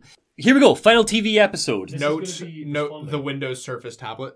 Oh yeah, absolutely. Brought to you by Nissan. So the lifeboat protocol has been launched. Monarch cars drive to the homes of the chosen few selected by Monarch to board the lifeboat. Paul stares into the distance, resolve dawning on his face. It's time. Sophia Amaral's voice echoes, distantly. She's made it back to Monarch HQ. Look at you, she says, pity on her face. You need your treatments. Paul says nothing. He walks towards her. His face glitches for a second. He picks up an ornament from the nearby table. No. And smashes it across Sophia's face. Why? Once, twice, 3 times. She bleeds, she drops to the floor, she dies. That is some terrible looking I was blood. about to say, that looks like corn syrup. Or Yeah. slime. Yeah. It's very high school theatre production blood. Meanwhile, Charlie Wincott is elsewhere. That felt very out of nowhere. Both her showing back up here. Yeah. I guess we're just showing that he's losing it a little bit. I've actually given it to you a little bit wrong, but that's purely because I didn't. I had the wrong slides here. So you decided to trust Amaral, but let him give in to his sickness. So he doesn't actually bash her across the head in that choice. What he does is he chokes her to death. Oh. If you surrender and trust Yeah, like Hatch, that he doesn't- bashes her. That doesn't make much of a difference. She dies either way if he Why, gives in. why bother with the two? Because it's just to solidify that he's lost all humanity now. He's full-blown Yeah, paranoia, that's the point. Why full-blown not use the Chronon. same thing for him? I agree. This is just more brutal, I guess. I think as someone who hasn't quite lost his grip on time and space and reality, I would still rather kill someone quickly with a blow to the head rather than slowly choke the life out of them. I feel like he's had guns several points in this. I know. That would be the fastest. Yeah. Killed 2 people with a gun, yeah. Meanwhile, Charlie Wincott is elsewhere in the building. He rushes to his Great, office. Back to Charlie. Back to Charlie. He logs into the computer, spills his coffee, and hacks into the lifeboat protocol. Spills his coffee. He's the person from. He's the person. Metal from Gear Rising. Yeah. Spills her coffee. So he spills his coffee. Sorry, it's a tiny thing, right? But Charlie has a very clear OCD, like legitimate OCD. Mm-hmm. We see him moving things into particular points in certain scenes. It's not that important. But I guess the point is like, oh, he's very neat and tidy and like to a point where it's a mental fixation. And now he's so stressed that he's not even caring about that, I guess. But it doesn't matter. He spills his coffee. So he hacks into Lifeboat Protocol, he adds his name to the list, hesitates, then adds Fiona's name. Delving deeper into so he doesn't add Burke. Delving deeper into the files, he sees that the lifeboat, in fact, is right under him, in the basement of Monarch headquarters. This whole time, it was just a few floors away. He hadn't realised. Outside. Feels pretty obvious in retrospect. It does in retrospect. Where else would they put It's not it? going to be anywhere else, is it? Outside, Fiona sits, sobbing in her car. She's panicking. She doesn't know what to do. Hideous car. Excuse me. It's a beautiful looking Nissan. It's a hideous decal. Yeah, the Excuse me. absolutely. It's taken away from Nissan's quality paint jobs that they put on these cars. I agree. It's anti-scratch. I do think they won't go faded like other car brands. I do think that I need to say, this looks very much like the paint job on my parents' car. Yeah. Which I would like to say, whilst it looks like a black, it's not a black. It's actually a coffee brown. And it has a lovely sparkle to it. The colour A sheen. options, Chase, are second to have none. so And many. take note of the LED headlamps as well. Really ahead of the time. They are marvelous. So anyway, outside Fiona sits sobbing in her car. She's panicking. And she's got so much space in there to cry. She can And stretch on her legs out. plush leather seats. Absolutely. She's got nothing but space to cry in there. And with the sturdy steering wheel, she's really gonna have somewhere to bang her head if she feels like a need. Nissan promise you the most luxurious cry you can have in a car. Oh. And I'm sure that she is having some wonderful sob music over that fantastic sound system. Oh, absolutely. We've got quad speakers on the inside of the car. Comes as standard. Yes, Monty. We need to get it out. We're assuming this is the last one. That is the last one. That was excellent. Thank you. Okay, so... And on the heated seats. The heated seats as well. Yeah. Oh. Now with built-in also additional cooling feature if you want that. Welcome to Lore Dump, the show where all we do is we talk about Nissan now. You get full This was once a game lore podcast, then it became Kingdom Hearts, and now it's a Nissan podcast. Anyway, so Fiona sits... It's a chaos podcast. So Fiona sits in her car, she's having a bad time, she's sobbing, right? She's been trying to reach Beth, but there's no reply. By the way, we never learned how they knew each other. I don't know, they just did. So suddenly, they just work together, I guess. Annoying. Yeah. So that's like one of the interesting mysteries it sets up. it's literally the defining character trait of Fiona, and it's not explored. No, the other one is It's not that important. the other one's that she knew Dr. Shifter. Oh yeah, Dr. Kim Shifter. Yeah, you're right. So anyway, there's no reply. She's been trying to reach her. She's having a bad time. She doesn't know what to do. The end of time's coming. And anyway, then suddenly, But it's seemingly not. It's coming in 5 years. maybe. Shifter? I hardly know her. So then suddenly, Fiona Miller? It's Jack's voice. Where's Beth? Fiona Why responds. does Jack know her? I don't know. I'm sure it's explained at some point. Beth probably mentions her, but I don't remember. So, where's Beth? Fiona responds. Serene, Jack says. He doesn't say more. He doesn't need to. I'm on my way to Monarch now. I need your help to get in. The countermeasure is there. Meet me. He turns off his radio, and as he does, Fiona gets a message from Charlie, the location of the lifeboat, giving notice that he's put her on the list. Back to Charlie. He descends down into the basement of Monarch headquarters, gets past the guards. His hack worked. He's the first one here, and through a pair of industrial doors, he sees it. The lifeboat. Are you ready? Yeah, this is going to be cool. This is like... This is We've gonna been be building cool. this the whole game, guys. I think it's going to be really boring. This No, is going to be it's gonna cool. be like- No, are you this- kidding me, this Chase? is- This yeah. is going to be like Oh, Star okay. Wars level. Let's see it. It's a bunker. Sealed off and protected by chronon dampeners. Protection from the end of time. Is it just a room? It's just a room. So wait, Fiona's got... No wonder she was basement. crying in It's the a car. basement. All she's got to look forward to is a potential eternity in a room with your creepiest stalker. Tiny bunks are laid on top of each other. It's impressive. And do you know what it looks like? Do you know exactly what this looks like? The kind of thing a low-budget TV show could afford. But will it really do the job, guys? I mean, Do we see the lifeboat in the game as well? No, we do not. I was going to say, like, did they need to match the game to this? No, it looks hashed together at short notice. Streams of people follow behind him. God, it's just a concrete warehouse somewhere where they See, put like- some screens in. You don't see this in any of the shots, but there is a table. It's got a little teapot with some coffee in it, Oh, wonderful. like a metal jug with some coffee and some plastic coffee cups. So you can make yourself a coffee. I hope they don't... This is dog shit. I like, end of the world. Hold on, end of the world. You know, might need to be in there for a while. single-use coffee cups. Doesn't matter if they're gonna run out. Washable mugs. Psh. Oh, are you kidding? By the time a year passes and the doors reopen, you've no idea the debauchery that happened in that place, in that room. So anyway, this is here they come, all the Monarch researchers. They've made it to the bunker. They made it to the lifeboat. Isn't this cool? We've good reveal. So stranger people follow. Good reveal. The lifeboat fills with half-dressed scientists, doctors, experts, and Fiona for some reason. For anyone that watched, I'm going back to shows from our childhood. For anyone that watched the kind of 2006-7 show Primeval on ITV, which was, interestingly, Primeval was ITV's response to the resurgence of Doctor Who in 2005. They wanted to create a competing primetime family drama sci-fi show.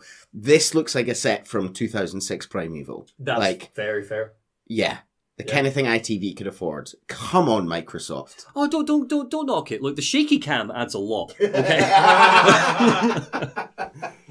And the Nissons they have in here. Out of our fan base, most of whom are based in America, there is currently one very excited guy who knows both Bernard's Watch and Primeval. So the lifeboat fills up with half-dressed scientists, doctors, experts, Fiona, and Fiona goes straight to Charlie, and she's like, Jack Joyce, he's on his way here, the countermeasure, the CFR, he's coming to get it. Why does she know the countermeasure is the CFR? Don't know. He thinks he can stop They've the just end stopped of time. caring at this point. So have I. It's important to know as well, like by this point, the CFR and the countermeasure have been referenced as almost like two different things. It's meant to be a bit of like a twist reveal. They're like, oh, they're the same thing. But I don't know. Yeah, nobody's talked about it. It's just a thing. Just Monarch calls it the CFR, and our team call it the countermeasure. Marketing gave it a name. Yeah.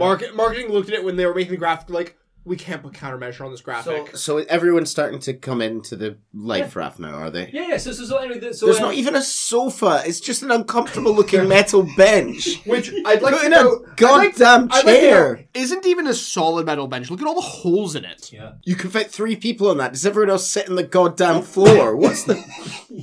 Yeah. This is bad looking. Yeah, it is. It's We're having fun though. Yeah, so Fiona's like, Jack Joyce is coming, CFR, he's coming to get it, he thinks he can stop the end of time. And Charlie's like, the CFR is what's powering this place, Fiona. If he gets it, the lifeboat is gone. And Fiona's like, screw the lifeboat, this is Monarch, they got us into this. What makes you think any of them could get you out? Charlie is silent and then gives a big, long sigh and is like, why don't you let someone else be the hero, okay? Tough chick. And he leaves. She is. She's letting Jack be the hero. Yeah. No, but remember, somebody needs to go out to help Jack. They need to leave the lifeboat.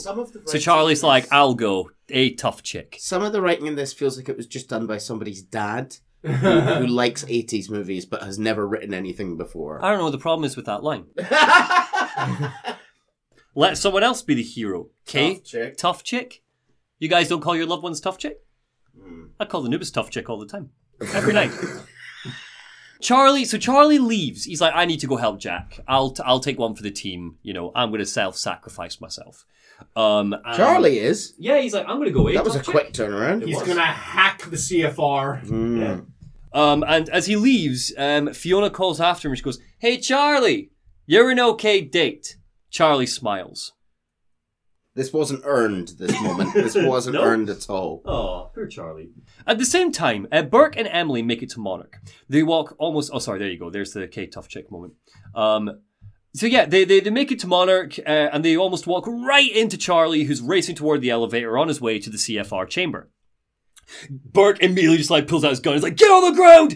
He's had it with Charlie. And he's like, 3 times you screwed me over, Charlie. I won't let you do it again. You said you could get us on that list for the lifeboat. So we're going to go straight to your office and you're going to get Emily and me onto the lifeboat. And Charlie responds, it's a glorified basement. Joyce is our only hope. We help him, he fixes the fracture, save the world, and we all go home happy. So maybe the show knows that the lifeboat is shit. It would be really funny. But it's also just a bit lame. It would be really funny if Burke hadn't given Charlie a moment to explain himself there. Charlie's on his way to his hero moment and Burke shot him in the head as soon as he saw him. So, yeah, he's like, look, you need to come with me to CFR chamber. We're not going back to the lifeboat. Lifeboat sucks. We save the world, we all go home happy. And Burke is like, I want to hit you, Charlie. But that's I'm gonna do it. I'm gonna do it. And that's when Paul Serene's voice sounds out on the speakers, addressing the Monarch employees, addressing the people on the lifeboat. My friends, he says, popping up on a little screen so they can all see him. He's all pale and sweaty and looks horrible. Our war is underway, and the time has come to fight for our place in this existence. My enemies, some have shown their faces. Others are still out there, and I think of all of you. I trusted you, and that trust has been broken. You have all betrayed me, assured my downfall, and now I will assure yours. He cuts the feed. Burke is like, yeah, okay, fine, let's go. Well, let's just go to the CFR chamber then. Lifeboat, I'm not dealing with whatever that is. So Burke, Charlie, and Emily head up to the CFR chamber. Charlie starts preparing a route for Jack for when he finally arrives, unlocking doors, getting rid of passwords, etc. But someone is waiting for them.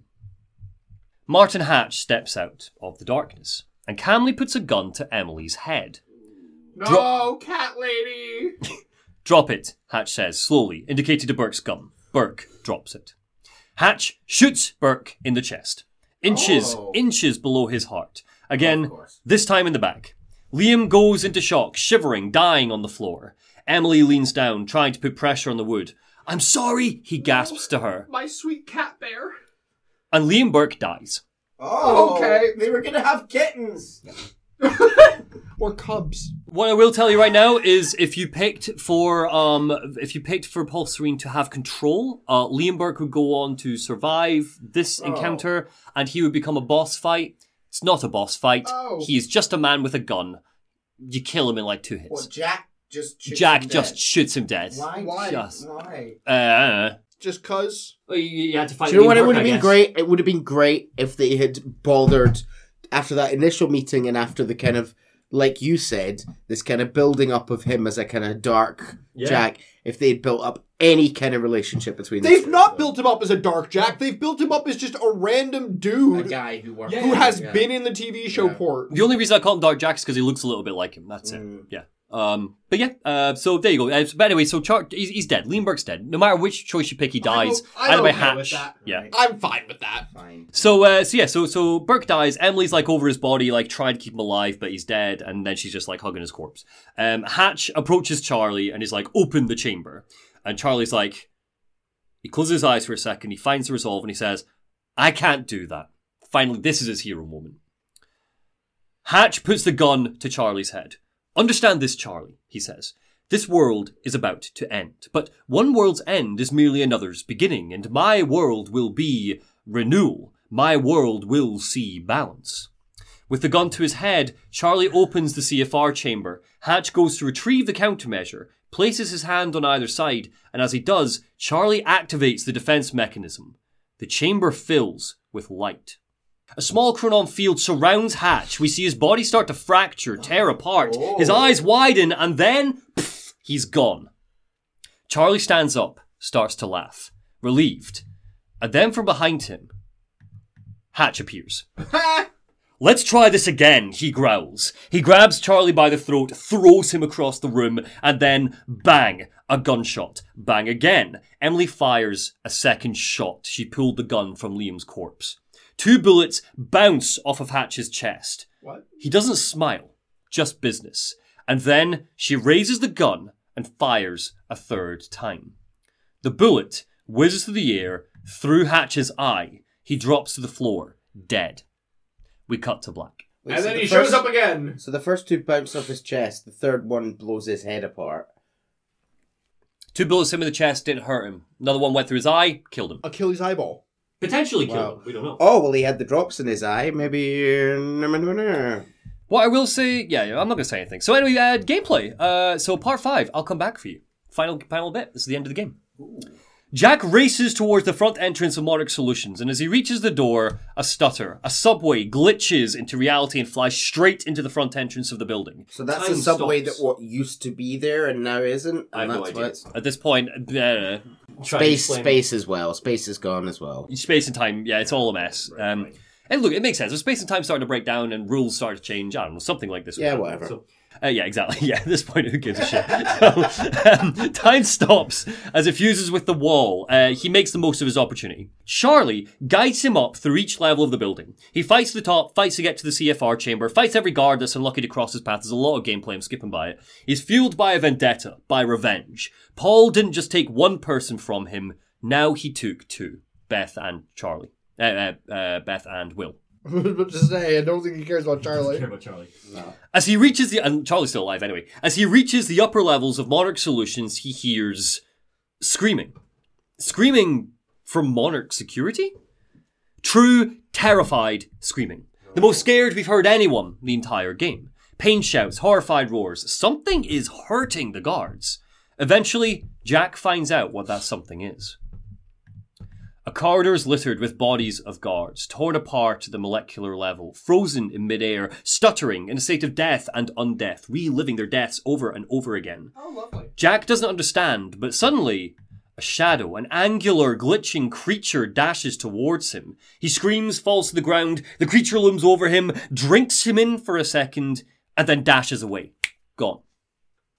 So we do get shifters. I mean, you never fight it. This is all cutscene. Great. Only Who do we think this is? I mean, my immediate thought is, it could either be Paul or Hatch. I think more likely is Hatch, because Hatch has just been shown to be sent through time a minute ago, whereas we've not seen that from Paul yet, kind of randomly sent through time. However, Paul is the one who's losing his mind and becoming more violent, so it could be either of them. Journeying on, he finds something Jack, else. for God's sake. I don't... He finds a letter, and the writing is strange and interesting, so it's the only collectible in the game that I am going to read to you verbatim, because it is potentially important for future stuff too. So, I have walked down the same path you are now on. Once, from your perspective a long time ago, although time no longer has such meaning to me, I too came in contact with a time machine. In my case, it was not a man-made device, but a natural one, in a cave. It should come as no surprise, really, that such things exist. I too developed Chronon Syndrome. I too lost control and became a shifter. Because at once, everything and nothing was everywhere and nowhere. I died countless deaths and was still alive. My every probability, every possibility happening all at once. The noise and pain and rage were more than anyone could suffer and not go insane. I burned in this fire for a long time. There were brief moments of awareness in this endless nightmare, different versions of key moments in my life that I relived over and over again, on and on and on. I am convinced that the stutters and the end of time saved me. For those were the only places, the only times where I could even briefly stop and rest and slowly find focus and control again. And ultimately, master this state. I've learned to be in one place and everywhere all at once. Am I an exception? The only one who has found his way to the other side? Or is this a shifter's brief dream before a stutter collapses? There are other shifters, yes. Your best friend, who's now your mortal enemy. Dr. Kim. Others, some of whom you know. It doesn't matter who, because they're gone. And when they emerge, if they ever emerge, they will not be who they were, just as I am not who I was before. If time is an ocean with a frozen surface, then the stutters and the end of time are holes in that ice, opportunities to come up for the air. Time's not a lake. Time's an ocean. I'd also like to say, the end of time is the only place he found control. I found it on Steam. Haha, I'm so funny. That was quite good. 10 out of 10 for that. Thank you. Yeah, no notes. I do like that both games are referenced in this one speech. I don't think intentionally, but they're both there. Okay. Maybe intentionally. Monty, continue. If time is an ocean with a frozen surface and the stutters at the end of time are holes in that ice, opportunities to come up for air. Know this, Paul. I do not look down on you, even though I oppose you. I strive for humility, even as I shift this world from one state to another. I stand in between. I don't see myself as a gate. I remain humble. I'm something smaller. A hatch. That's good. No, yeah, So was he always called Hatch before and was just luckily that was a good name to...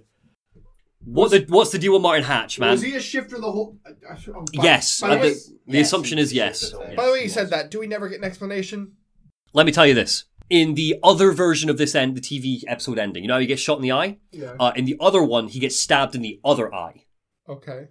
Which explains the eye drops, right? It's the idea that Martin Hatch can't die because he's a shifter, but that's like particular pain. Maybe other ways he's died, maybe like getting shot in the chest or something. Maybe he takes painkillers because he's got a dull ache there all the time. Yeah. But he always feels the pain in his eyes because he always dies at that moment, and so he has to constantly keep them refreshed. Is the idea. Martin Hatch exists at all places, at all times, all at once. That's what he says. Years before he became a shifter. Okay. But because time is like rumbling away right now, and because of this period of 11 years where the time machine has caused stutters and all this nonsense, he's able to find form. Do we ever find Otherwise it looks like anything more about his plan? No, For that's example, why he let Paul run the company when he's clearly more qualified to do time stuff. No, he was happy, I think, just for Paul to like sort himself out, and he was just like Iagoing him the whole way, just undermining him. Right, okay. You know? He wanted the end of time to happen because it's when he felt like good. And he wanted to make a world where shifters could just roam free and expand themselves into the cosmos almost. So he wants the end of time to happen. Oh, 100%, because he can... Why shifters didn't he just kill Paul? Or, like... Well, because he knows that Paul isn't really the problem. I would also like to put out there that now at a Remedyverse level, we have a magic lake and a magic cave. Yeah. We'll talk about it in a minute. So let's keep going. Yeah. Let's focus on Quantum Break for now. So Jack gets to Paul's office. He sees the whiteboard and the post-its documented from 1999 up to 2021. He also sees that the board for 2022 is blank. Paul didn't see that far ahead. Paul calls him. My office alarm went off. Paul's voice sounds down the phone. Is that you skulking around, Jack? Jack's like, screw you, done playing games. I'm going to get the CFR and then I'm going to come for you and I'm going to kill you. And Paul is like, I know. Everything will play out exactly how it will play out. I'm at the swimming hall. See you soon, Jack. And hangs up. So, Jack eventually arrives at the CFR chamber. The countermeasure is waiting for him, but so is Charlie Wincott. And he's like, you're Jack Joyce, he says, in the flesh. Oh my god, we get to see Video Game Charlie. We do. No, you don't, because Charlie's in like an outfit. He's in like a hazmat suit for, I don't know, reasons. They just couldn't animate him, I guess. So they didn't have to pay for him to be mocapped? Maybe they hadn't picked the actor yet when they made the game. Charlie says nothing of use. It doesn't matter. He leaves. Whatever. Jack places his hand on the countermeasure. He thinks of how Will and Beth died for such a little thing. He pockets it, and then something catches his eye. A screen in the corner of the room. A live feed showing the time machine that Monarch stole from the university at the start of the game. The one we activated at the very beginning. There's a time machine inside Monarch headquarters. Jack knows immediately what he needs to do. He descends into the chamber below, types in a date, steps into the corridor, and he goes back in time. Do you need to press all the buttons again? No, you don't, thankfully. Oh. You need to, it's like a horde mode. You have to hold off some grunts while it like powers up. Right. It's crap. But anyway, so you get there. He goes back in time to the day it all started. He sees his past self and Will racing out of the lab at the university. The Monarch guards try to pursue, but we take them down before they can cause much fuss. Jack realizes that he can do what the others couldn't. He can undo all of this. He can change things, guys. He can. Why? No, because he can. Why? Because he decided he can. Because who cares? Because he's learned literally nothing over the course of 4 episodes. Because he's so dumb, he refuses to accept the fact that time can't be changed. I think I said in my critique he's too dumb for a character arc. I stand by it. So there you go. Jack Joyce. So he's here to try and save the day. And so he doesn't need to follow. No. Is he the only one that can change time? No. So it's not that he realizes, it's just what he thinks. That's important. This isn't a new rule. Jack's just still convinced he can change everything. Right, okay. So particularly, he's convinced that he can save Will's life. So he raises a little hell, he blasts to the university, enters the library from the back, hoping to intercept his past self and Will before they get there.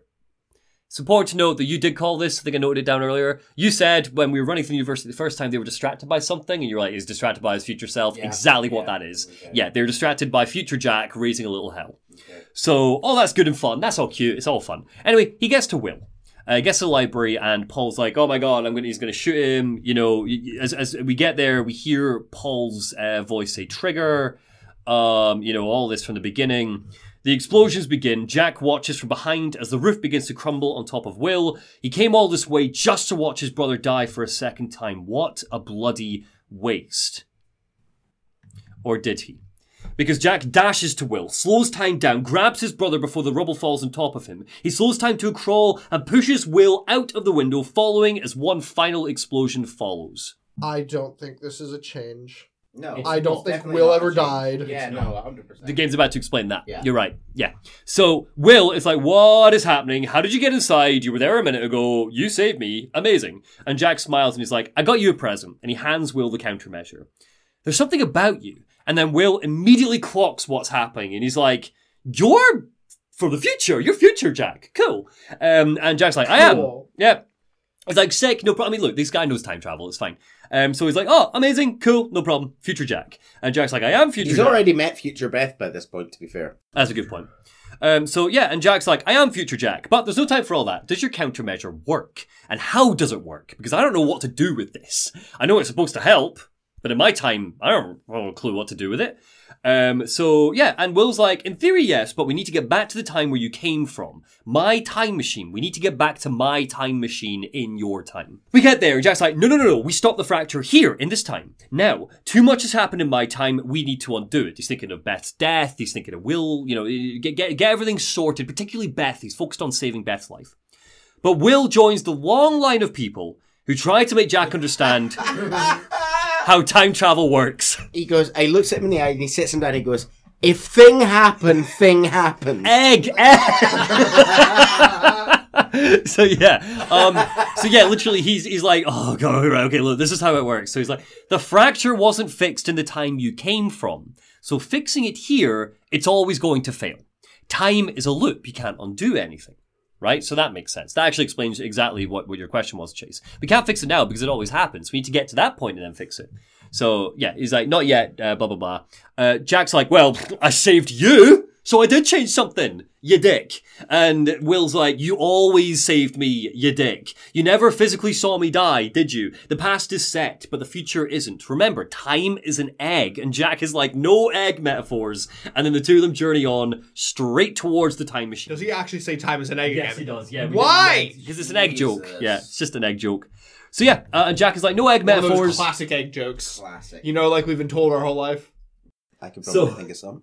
So we get there, and so they're on their way to the time machine. They're going, look at them go, brothers in arms. But not before Jack is faced with a cruel, painful reminder of what was lost in his journey back to Will, Beth Wilder. Time freezes, a stutter, and he sees her. He reaches out, planning to touch her, to unfreeze her, to warn her of her death, to try and change the future. But something Will said must have finally sunk in. It seems like he finally gets it. A tear rolls down his cheek. He leans in and whispers something in her ear, and then leaves her. We don't hear what he whispers. Egg. So he cuts in. I had a dream you were a cat. Very good. So anyway, so we cut ahead to the swimming hall. Jack and Will set up the time machine, set the date to 2016. They get back to present. Hooray. End of game time. Oh, so past Will goes with him. Yes. Okay. Which also explains where Will went When over does the course of the gameplay- game, right? He was when does he was always in the gameplay future. End? Does it end with a TV show or does it end on gameplay? Ends on gameplay. We're at the end now. Okay, yeah. This is it. Guys, we're about to enter the final boss fight. Awesome. Yeah, so they get there, they're ready to save the world. But Paul Serene, of course, is waiting. He said he was at the swimming hole, he's at the swimming hole. I don't know how Will managed to get here, but forget him. Give me the CFR. We're at the end of the road. For what? Jack laughs maniacally. The lifeboat protocol? A bunch of desperate people sitting underground somewhere hoping to ride this out? He readies his gun. It's over, Paul. And that is when the Chronon syndrome takes hold. Paul writhes in pain. Flashes of white and red light burst from tiny corners of him. He's still under control for now, but he's dangerous. Cue Paul Serene boss fight. It's crap. You're mainly fighting Monarch goons while occasionally shooting Paul. Worst. It breaks every good rule of a decent boss fight. It is pure shit. He gets a one-hit kill that you have to stop him with. It's crap. Out of curiosity, Yeah. is it ever explained why the end of time is seemingly happening 5 years early? No. Oh, what? No, there are theories. No. But to be fair to the game, it's kind of one of the leading questions that ends with for a sequel bait. It's kind of important. Like, So is it meant to be was this actually the end of time, or did they just think? Good question. We can talk about it now. Yeah, we don't know. Paul saw that the end of time was 2020, so why is it happening in 2016? Can we change things? But No, we also- can't change things. we That's can't the change thesis of the game. That's what it's Exactly. We've had every piece of evidence has told us that we cannot change things. So, did we in fact change things to cause the end of time to happen early? No. Was this ever the end of time? Was it just a bunch of idiots misinterpreting a few stutters and thinking this is the end of time? Maybe the end of time was a 5-year process. You know, stutters started now, but the end of time didn't happen for 5 years yet. It was a slow, bubbling, build-up, growing process, and everybody panicked and thought it happened early. I don't know. Maybe. It's all stuff that clearly they were planning to talk about in a sequel, but a sequel has not and will not be made, to my knowledge. But regardless, so we fight Paul. It ends with Jack launching himself through the air and cracking Paul in the jaw. Paul hits the deck. Another seizure from the Cronon syndrome. He's done. He's dying. He's transforming. Jack punches him again. Paul flies through the air, cracks his head on the tiles, and dies. And he dies in stasis. The blood freezes around him because he's, tiny man. I like how, in keeping with the TV show, they also made his blood look like thick slime. Yeah, nice of them. Nice of them to keep that touch in. Who needs realistic blood even in your game? So Will looks at Paul's deceased corpse. His mouth slowly opens. He hasn't seen someone die before. And then it's like, never mind, we've got work to do. So he goes straight to the time machine, installs a countermeasure, starts turning dials and gizmos. The time machine is like an amplifier, he says. It'll cause a chain reaction and rejuvenate the field. It'll be a universal event. It'll stitch time back together, but it'll need a jump start. And Jack nods. He reaches out, charges the countermeasure with a blast of Cronon energy. And he's like, ah! It feels like I'm pushing against the entire goddamn universe! And behind him, we see Paul. Or the creature formerly known as Paul. He's nothing but a jagged edge and flashes of time. He's a shifter. He's completed his transformation. He screams and leaps at Jack and Will, and just as it looks like he'll collide with the two brothers, the countermeasure explodes. It works. The clocks keep ticking. Where's Paul? Will asks. His body is gone. It doesn't matter, Jack says. Don't you see, Will? He was wrong about everything. We stopped the end of time. It didn't happen. We changed the future. I did it. I changed something. Woo! And a look of concern crosses Will's face and he's like, did we? And so, end of the game. Final scene.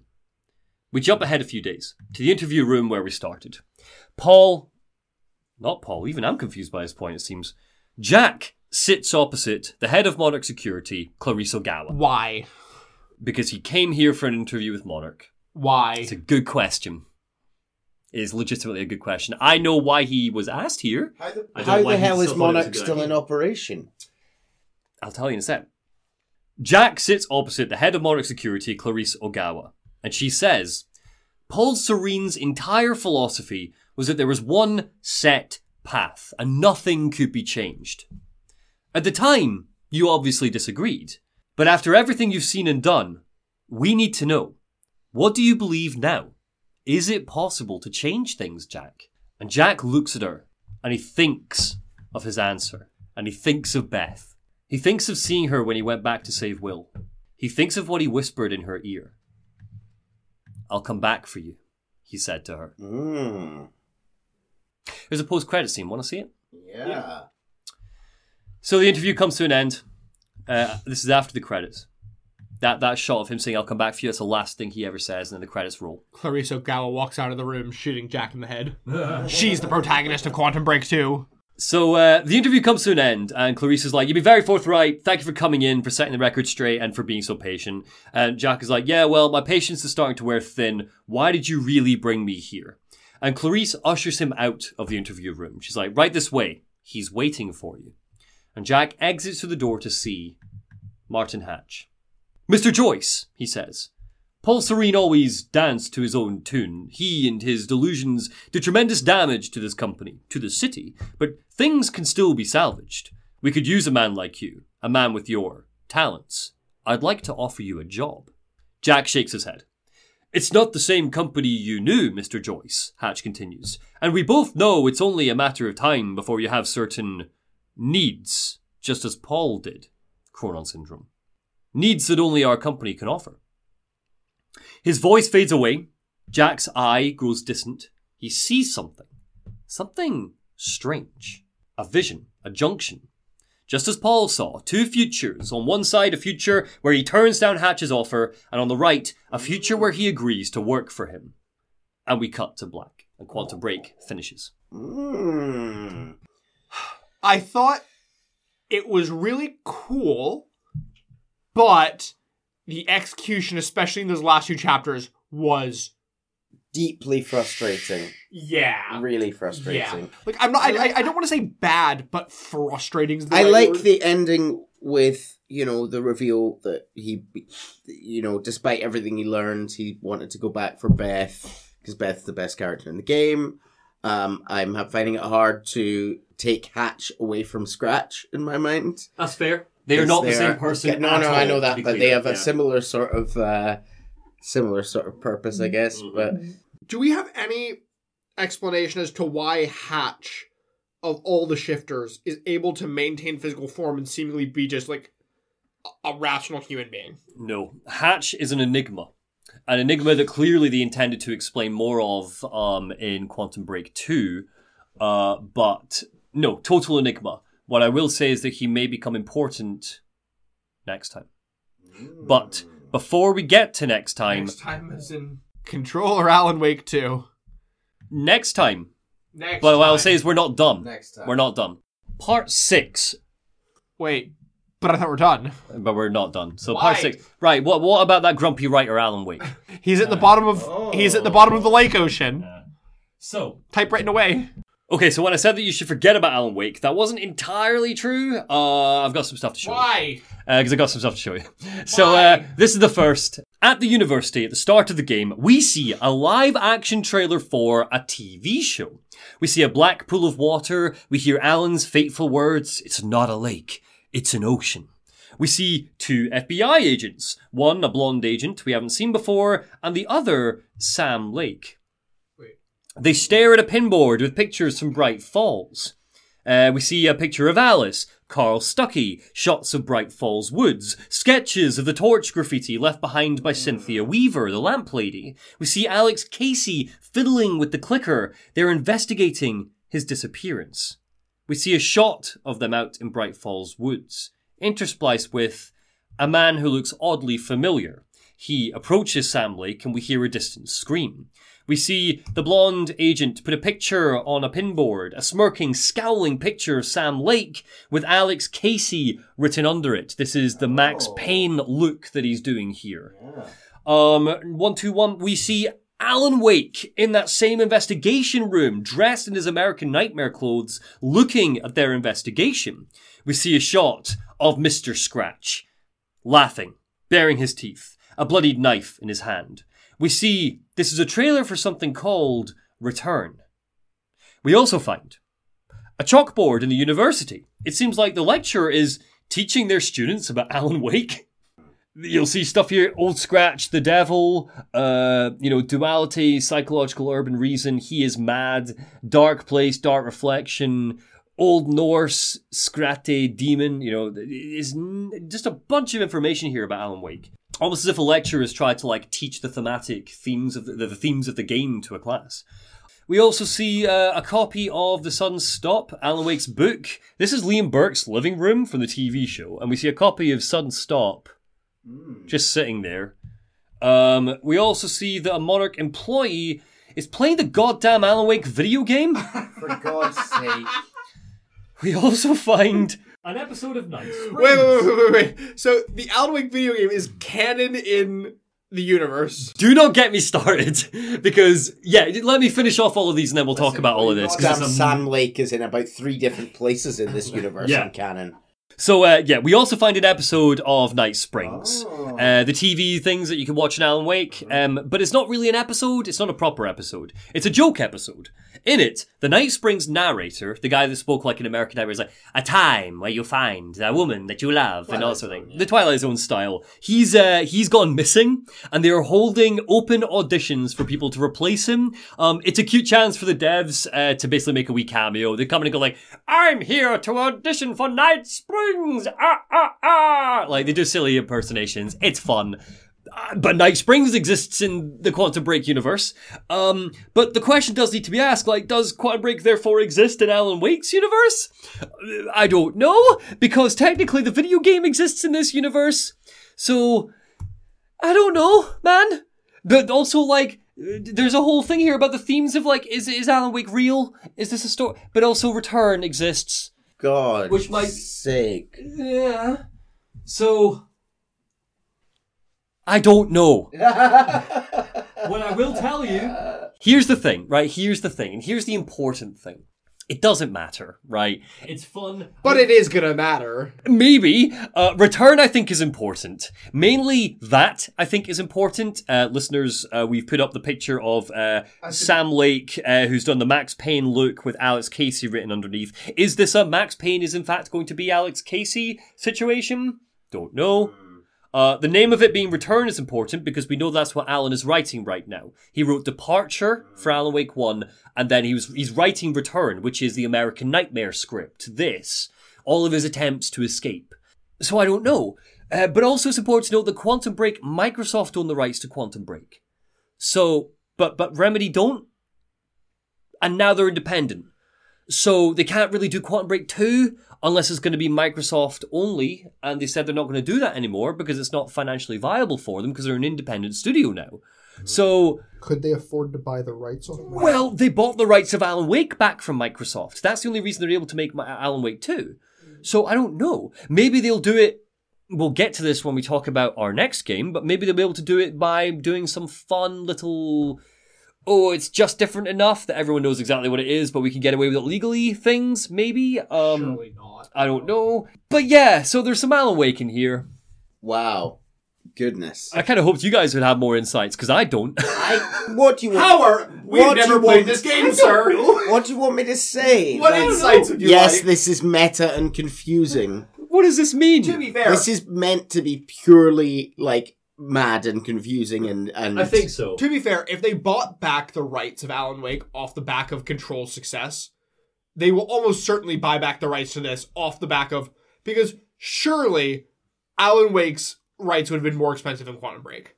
Arguably, yes. At the time, I don't know. Because at the time, Alan Wake was a kind of dead franchise, whereas, like, Quantum Break had been a big launch title for the current console at the time. But it was also Good point. TV, which Microsoft doesn't care about anymore. Correct, yeah. Are we through our bonus content? I've covered absolutely everything there is to cover about Quantum Break. What I will say is Sean Ashmore, as I mentioned at the start, has been on Twitter. Apparently he met Sam Lake in like LA or something recently. He's been tweeting about hashtag Quantum Break 2 quite a lot recently. Right. Maybe the guy just had a drink one night and thought it'd be a giggle, but Sam Lake was retweeting those tweets. Like they've met. So maybe unbeknownst to us, they managed to buy the rights back. Maybe this will become important again. Despite how sloppy and not great a lot of it was, I am potentially curious about... Martin Hatch is really all I care about. And Beth. I would love it if we could like get Beth back. Hell, give me a game. And I want the answer about the end of time. When does that happen? Yeah. So God knows. Absolutely God knows. But you're absolutely right. We're very much at the end of Quantum Break. I have very little else to say other than we're all confused, myself included, and I know what's coming. And this still confuses me. Arguably, I don't need to cover Quantum Break if we're looking at Remedyverse stuff, because it might not be relevant anymore. But I kind of wanted to, because Alan Wake stuff's in it. Yeah, 100%. And it's also mental. I'm wondering, because I'm sat here scrolling Sam Lake's Twitter on the side, where 3 days ago, he retweeted a Remedy thing about Quantum Break coming back to Games Pass, saying it's not the end of time. Yeah. Yeah, I wish I had more to say about this, because there's so much interesting stuff that happens, but I feel like I've not got much to add at this point. I think it's one of these ones that, like, if there was a Quantum Break 2 one day, I think we're going to be chewing through a lot of it. Yeah. But for now, this is a fairly self-contained story with an ending, a bit of sequel tease, and a weird Alan Wake thing. And again, you could argue that perhaps Quantum Break is just one of Alan's many failed attempts to break out. It's kind of how I'm choosing to read it until we have confirmation that it's canon. Because what I will tell you, categorically, guys, Quantum Break is not the same universe as Control. Okay. I know that for a fact, and soon you will too. Excellent. But Control is categorically the same universe as Alan Wake. Yes. Now that is interesting. What's our next episode? Oh, well, let me play you a quick tease. Did you miss me? Did you have piss in your sock? Oh man, I can't wait to do game covered by Quick Tease. That was, I feel, certainly teased. Yes, I hope so, and I hope you all did too, and I hope that you like and subscribe and push the little bell so that we pop up in the thing. If what we're doing? if Trying you this for if the you first do time. it, maybe we can get Nissans. You've noticed that this is probably our 20th episode or however many it's been. Is it actually? No, I don't know exactly. Oh, okay. But we've done a few. After however many we did for Kingdom Hearts, probably. We did 500 for Kingdom Hearts, and we've been very bad at asking people to like and subscribe, and we've been told we should do that. Yes, and anything I got wrong or missed, please do drop it in the comments below. Like, we read them. We talked about it earlier at the start, and they are very useful because I'm not the arbiter. This show is never the arbiter of whatever game we're covering, to be clear. We're three adult-juiced idiots in a room. Quick shout out before we finish off. Friend of the channel, Gaming University. I know you're listening to this, Gaming University. Is, I would argue, the arbiter. I watch all of his videos before covering any Remedy stuff. Go subscribe to Gaming University if you want to look at theories, sincere, good explanations of like what the hell is going on. A lot of my interpretations come from his stuff. Sometimes I'll differ, but I would in a million years go to him before you come here. This is for silliness and for me to show these two silly games that we love. But so big shout out to Gaming University. Link is below. This has been Lore Dump, brought to you by Nissan. Later.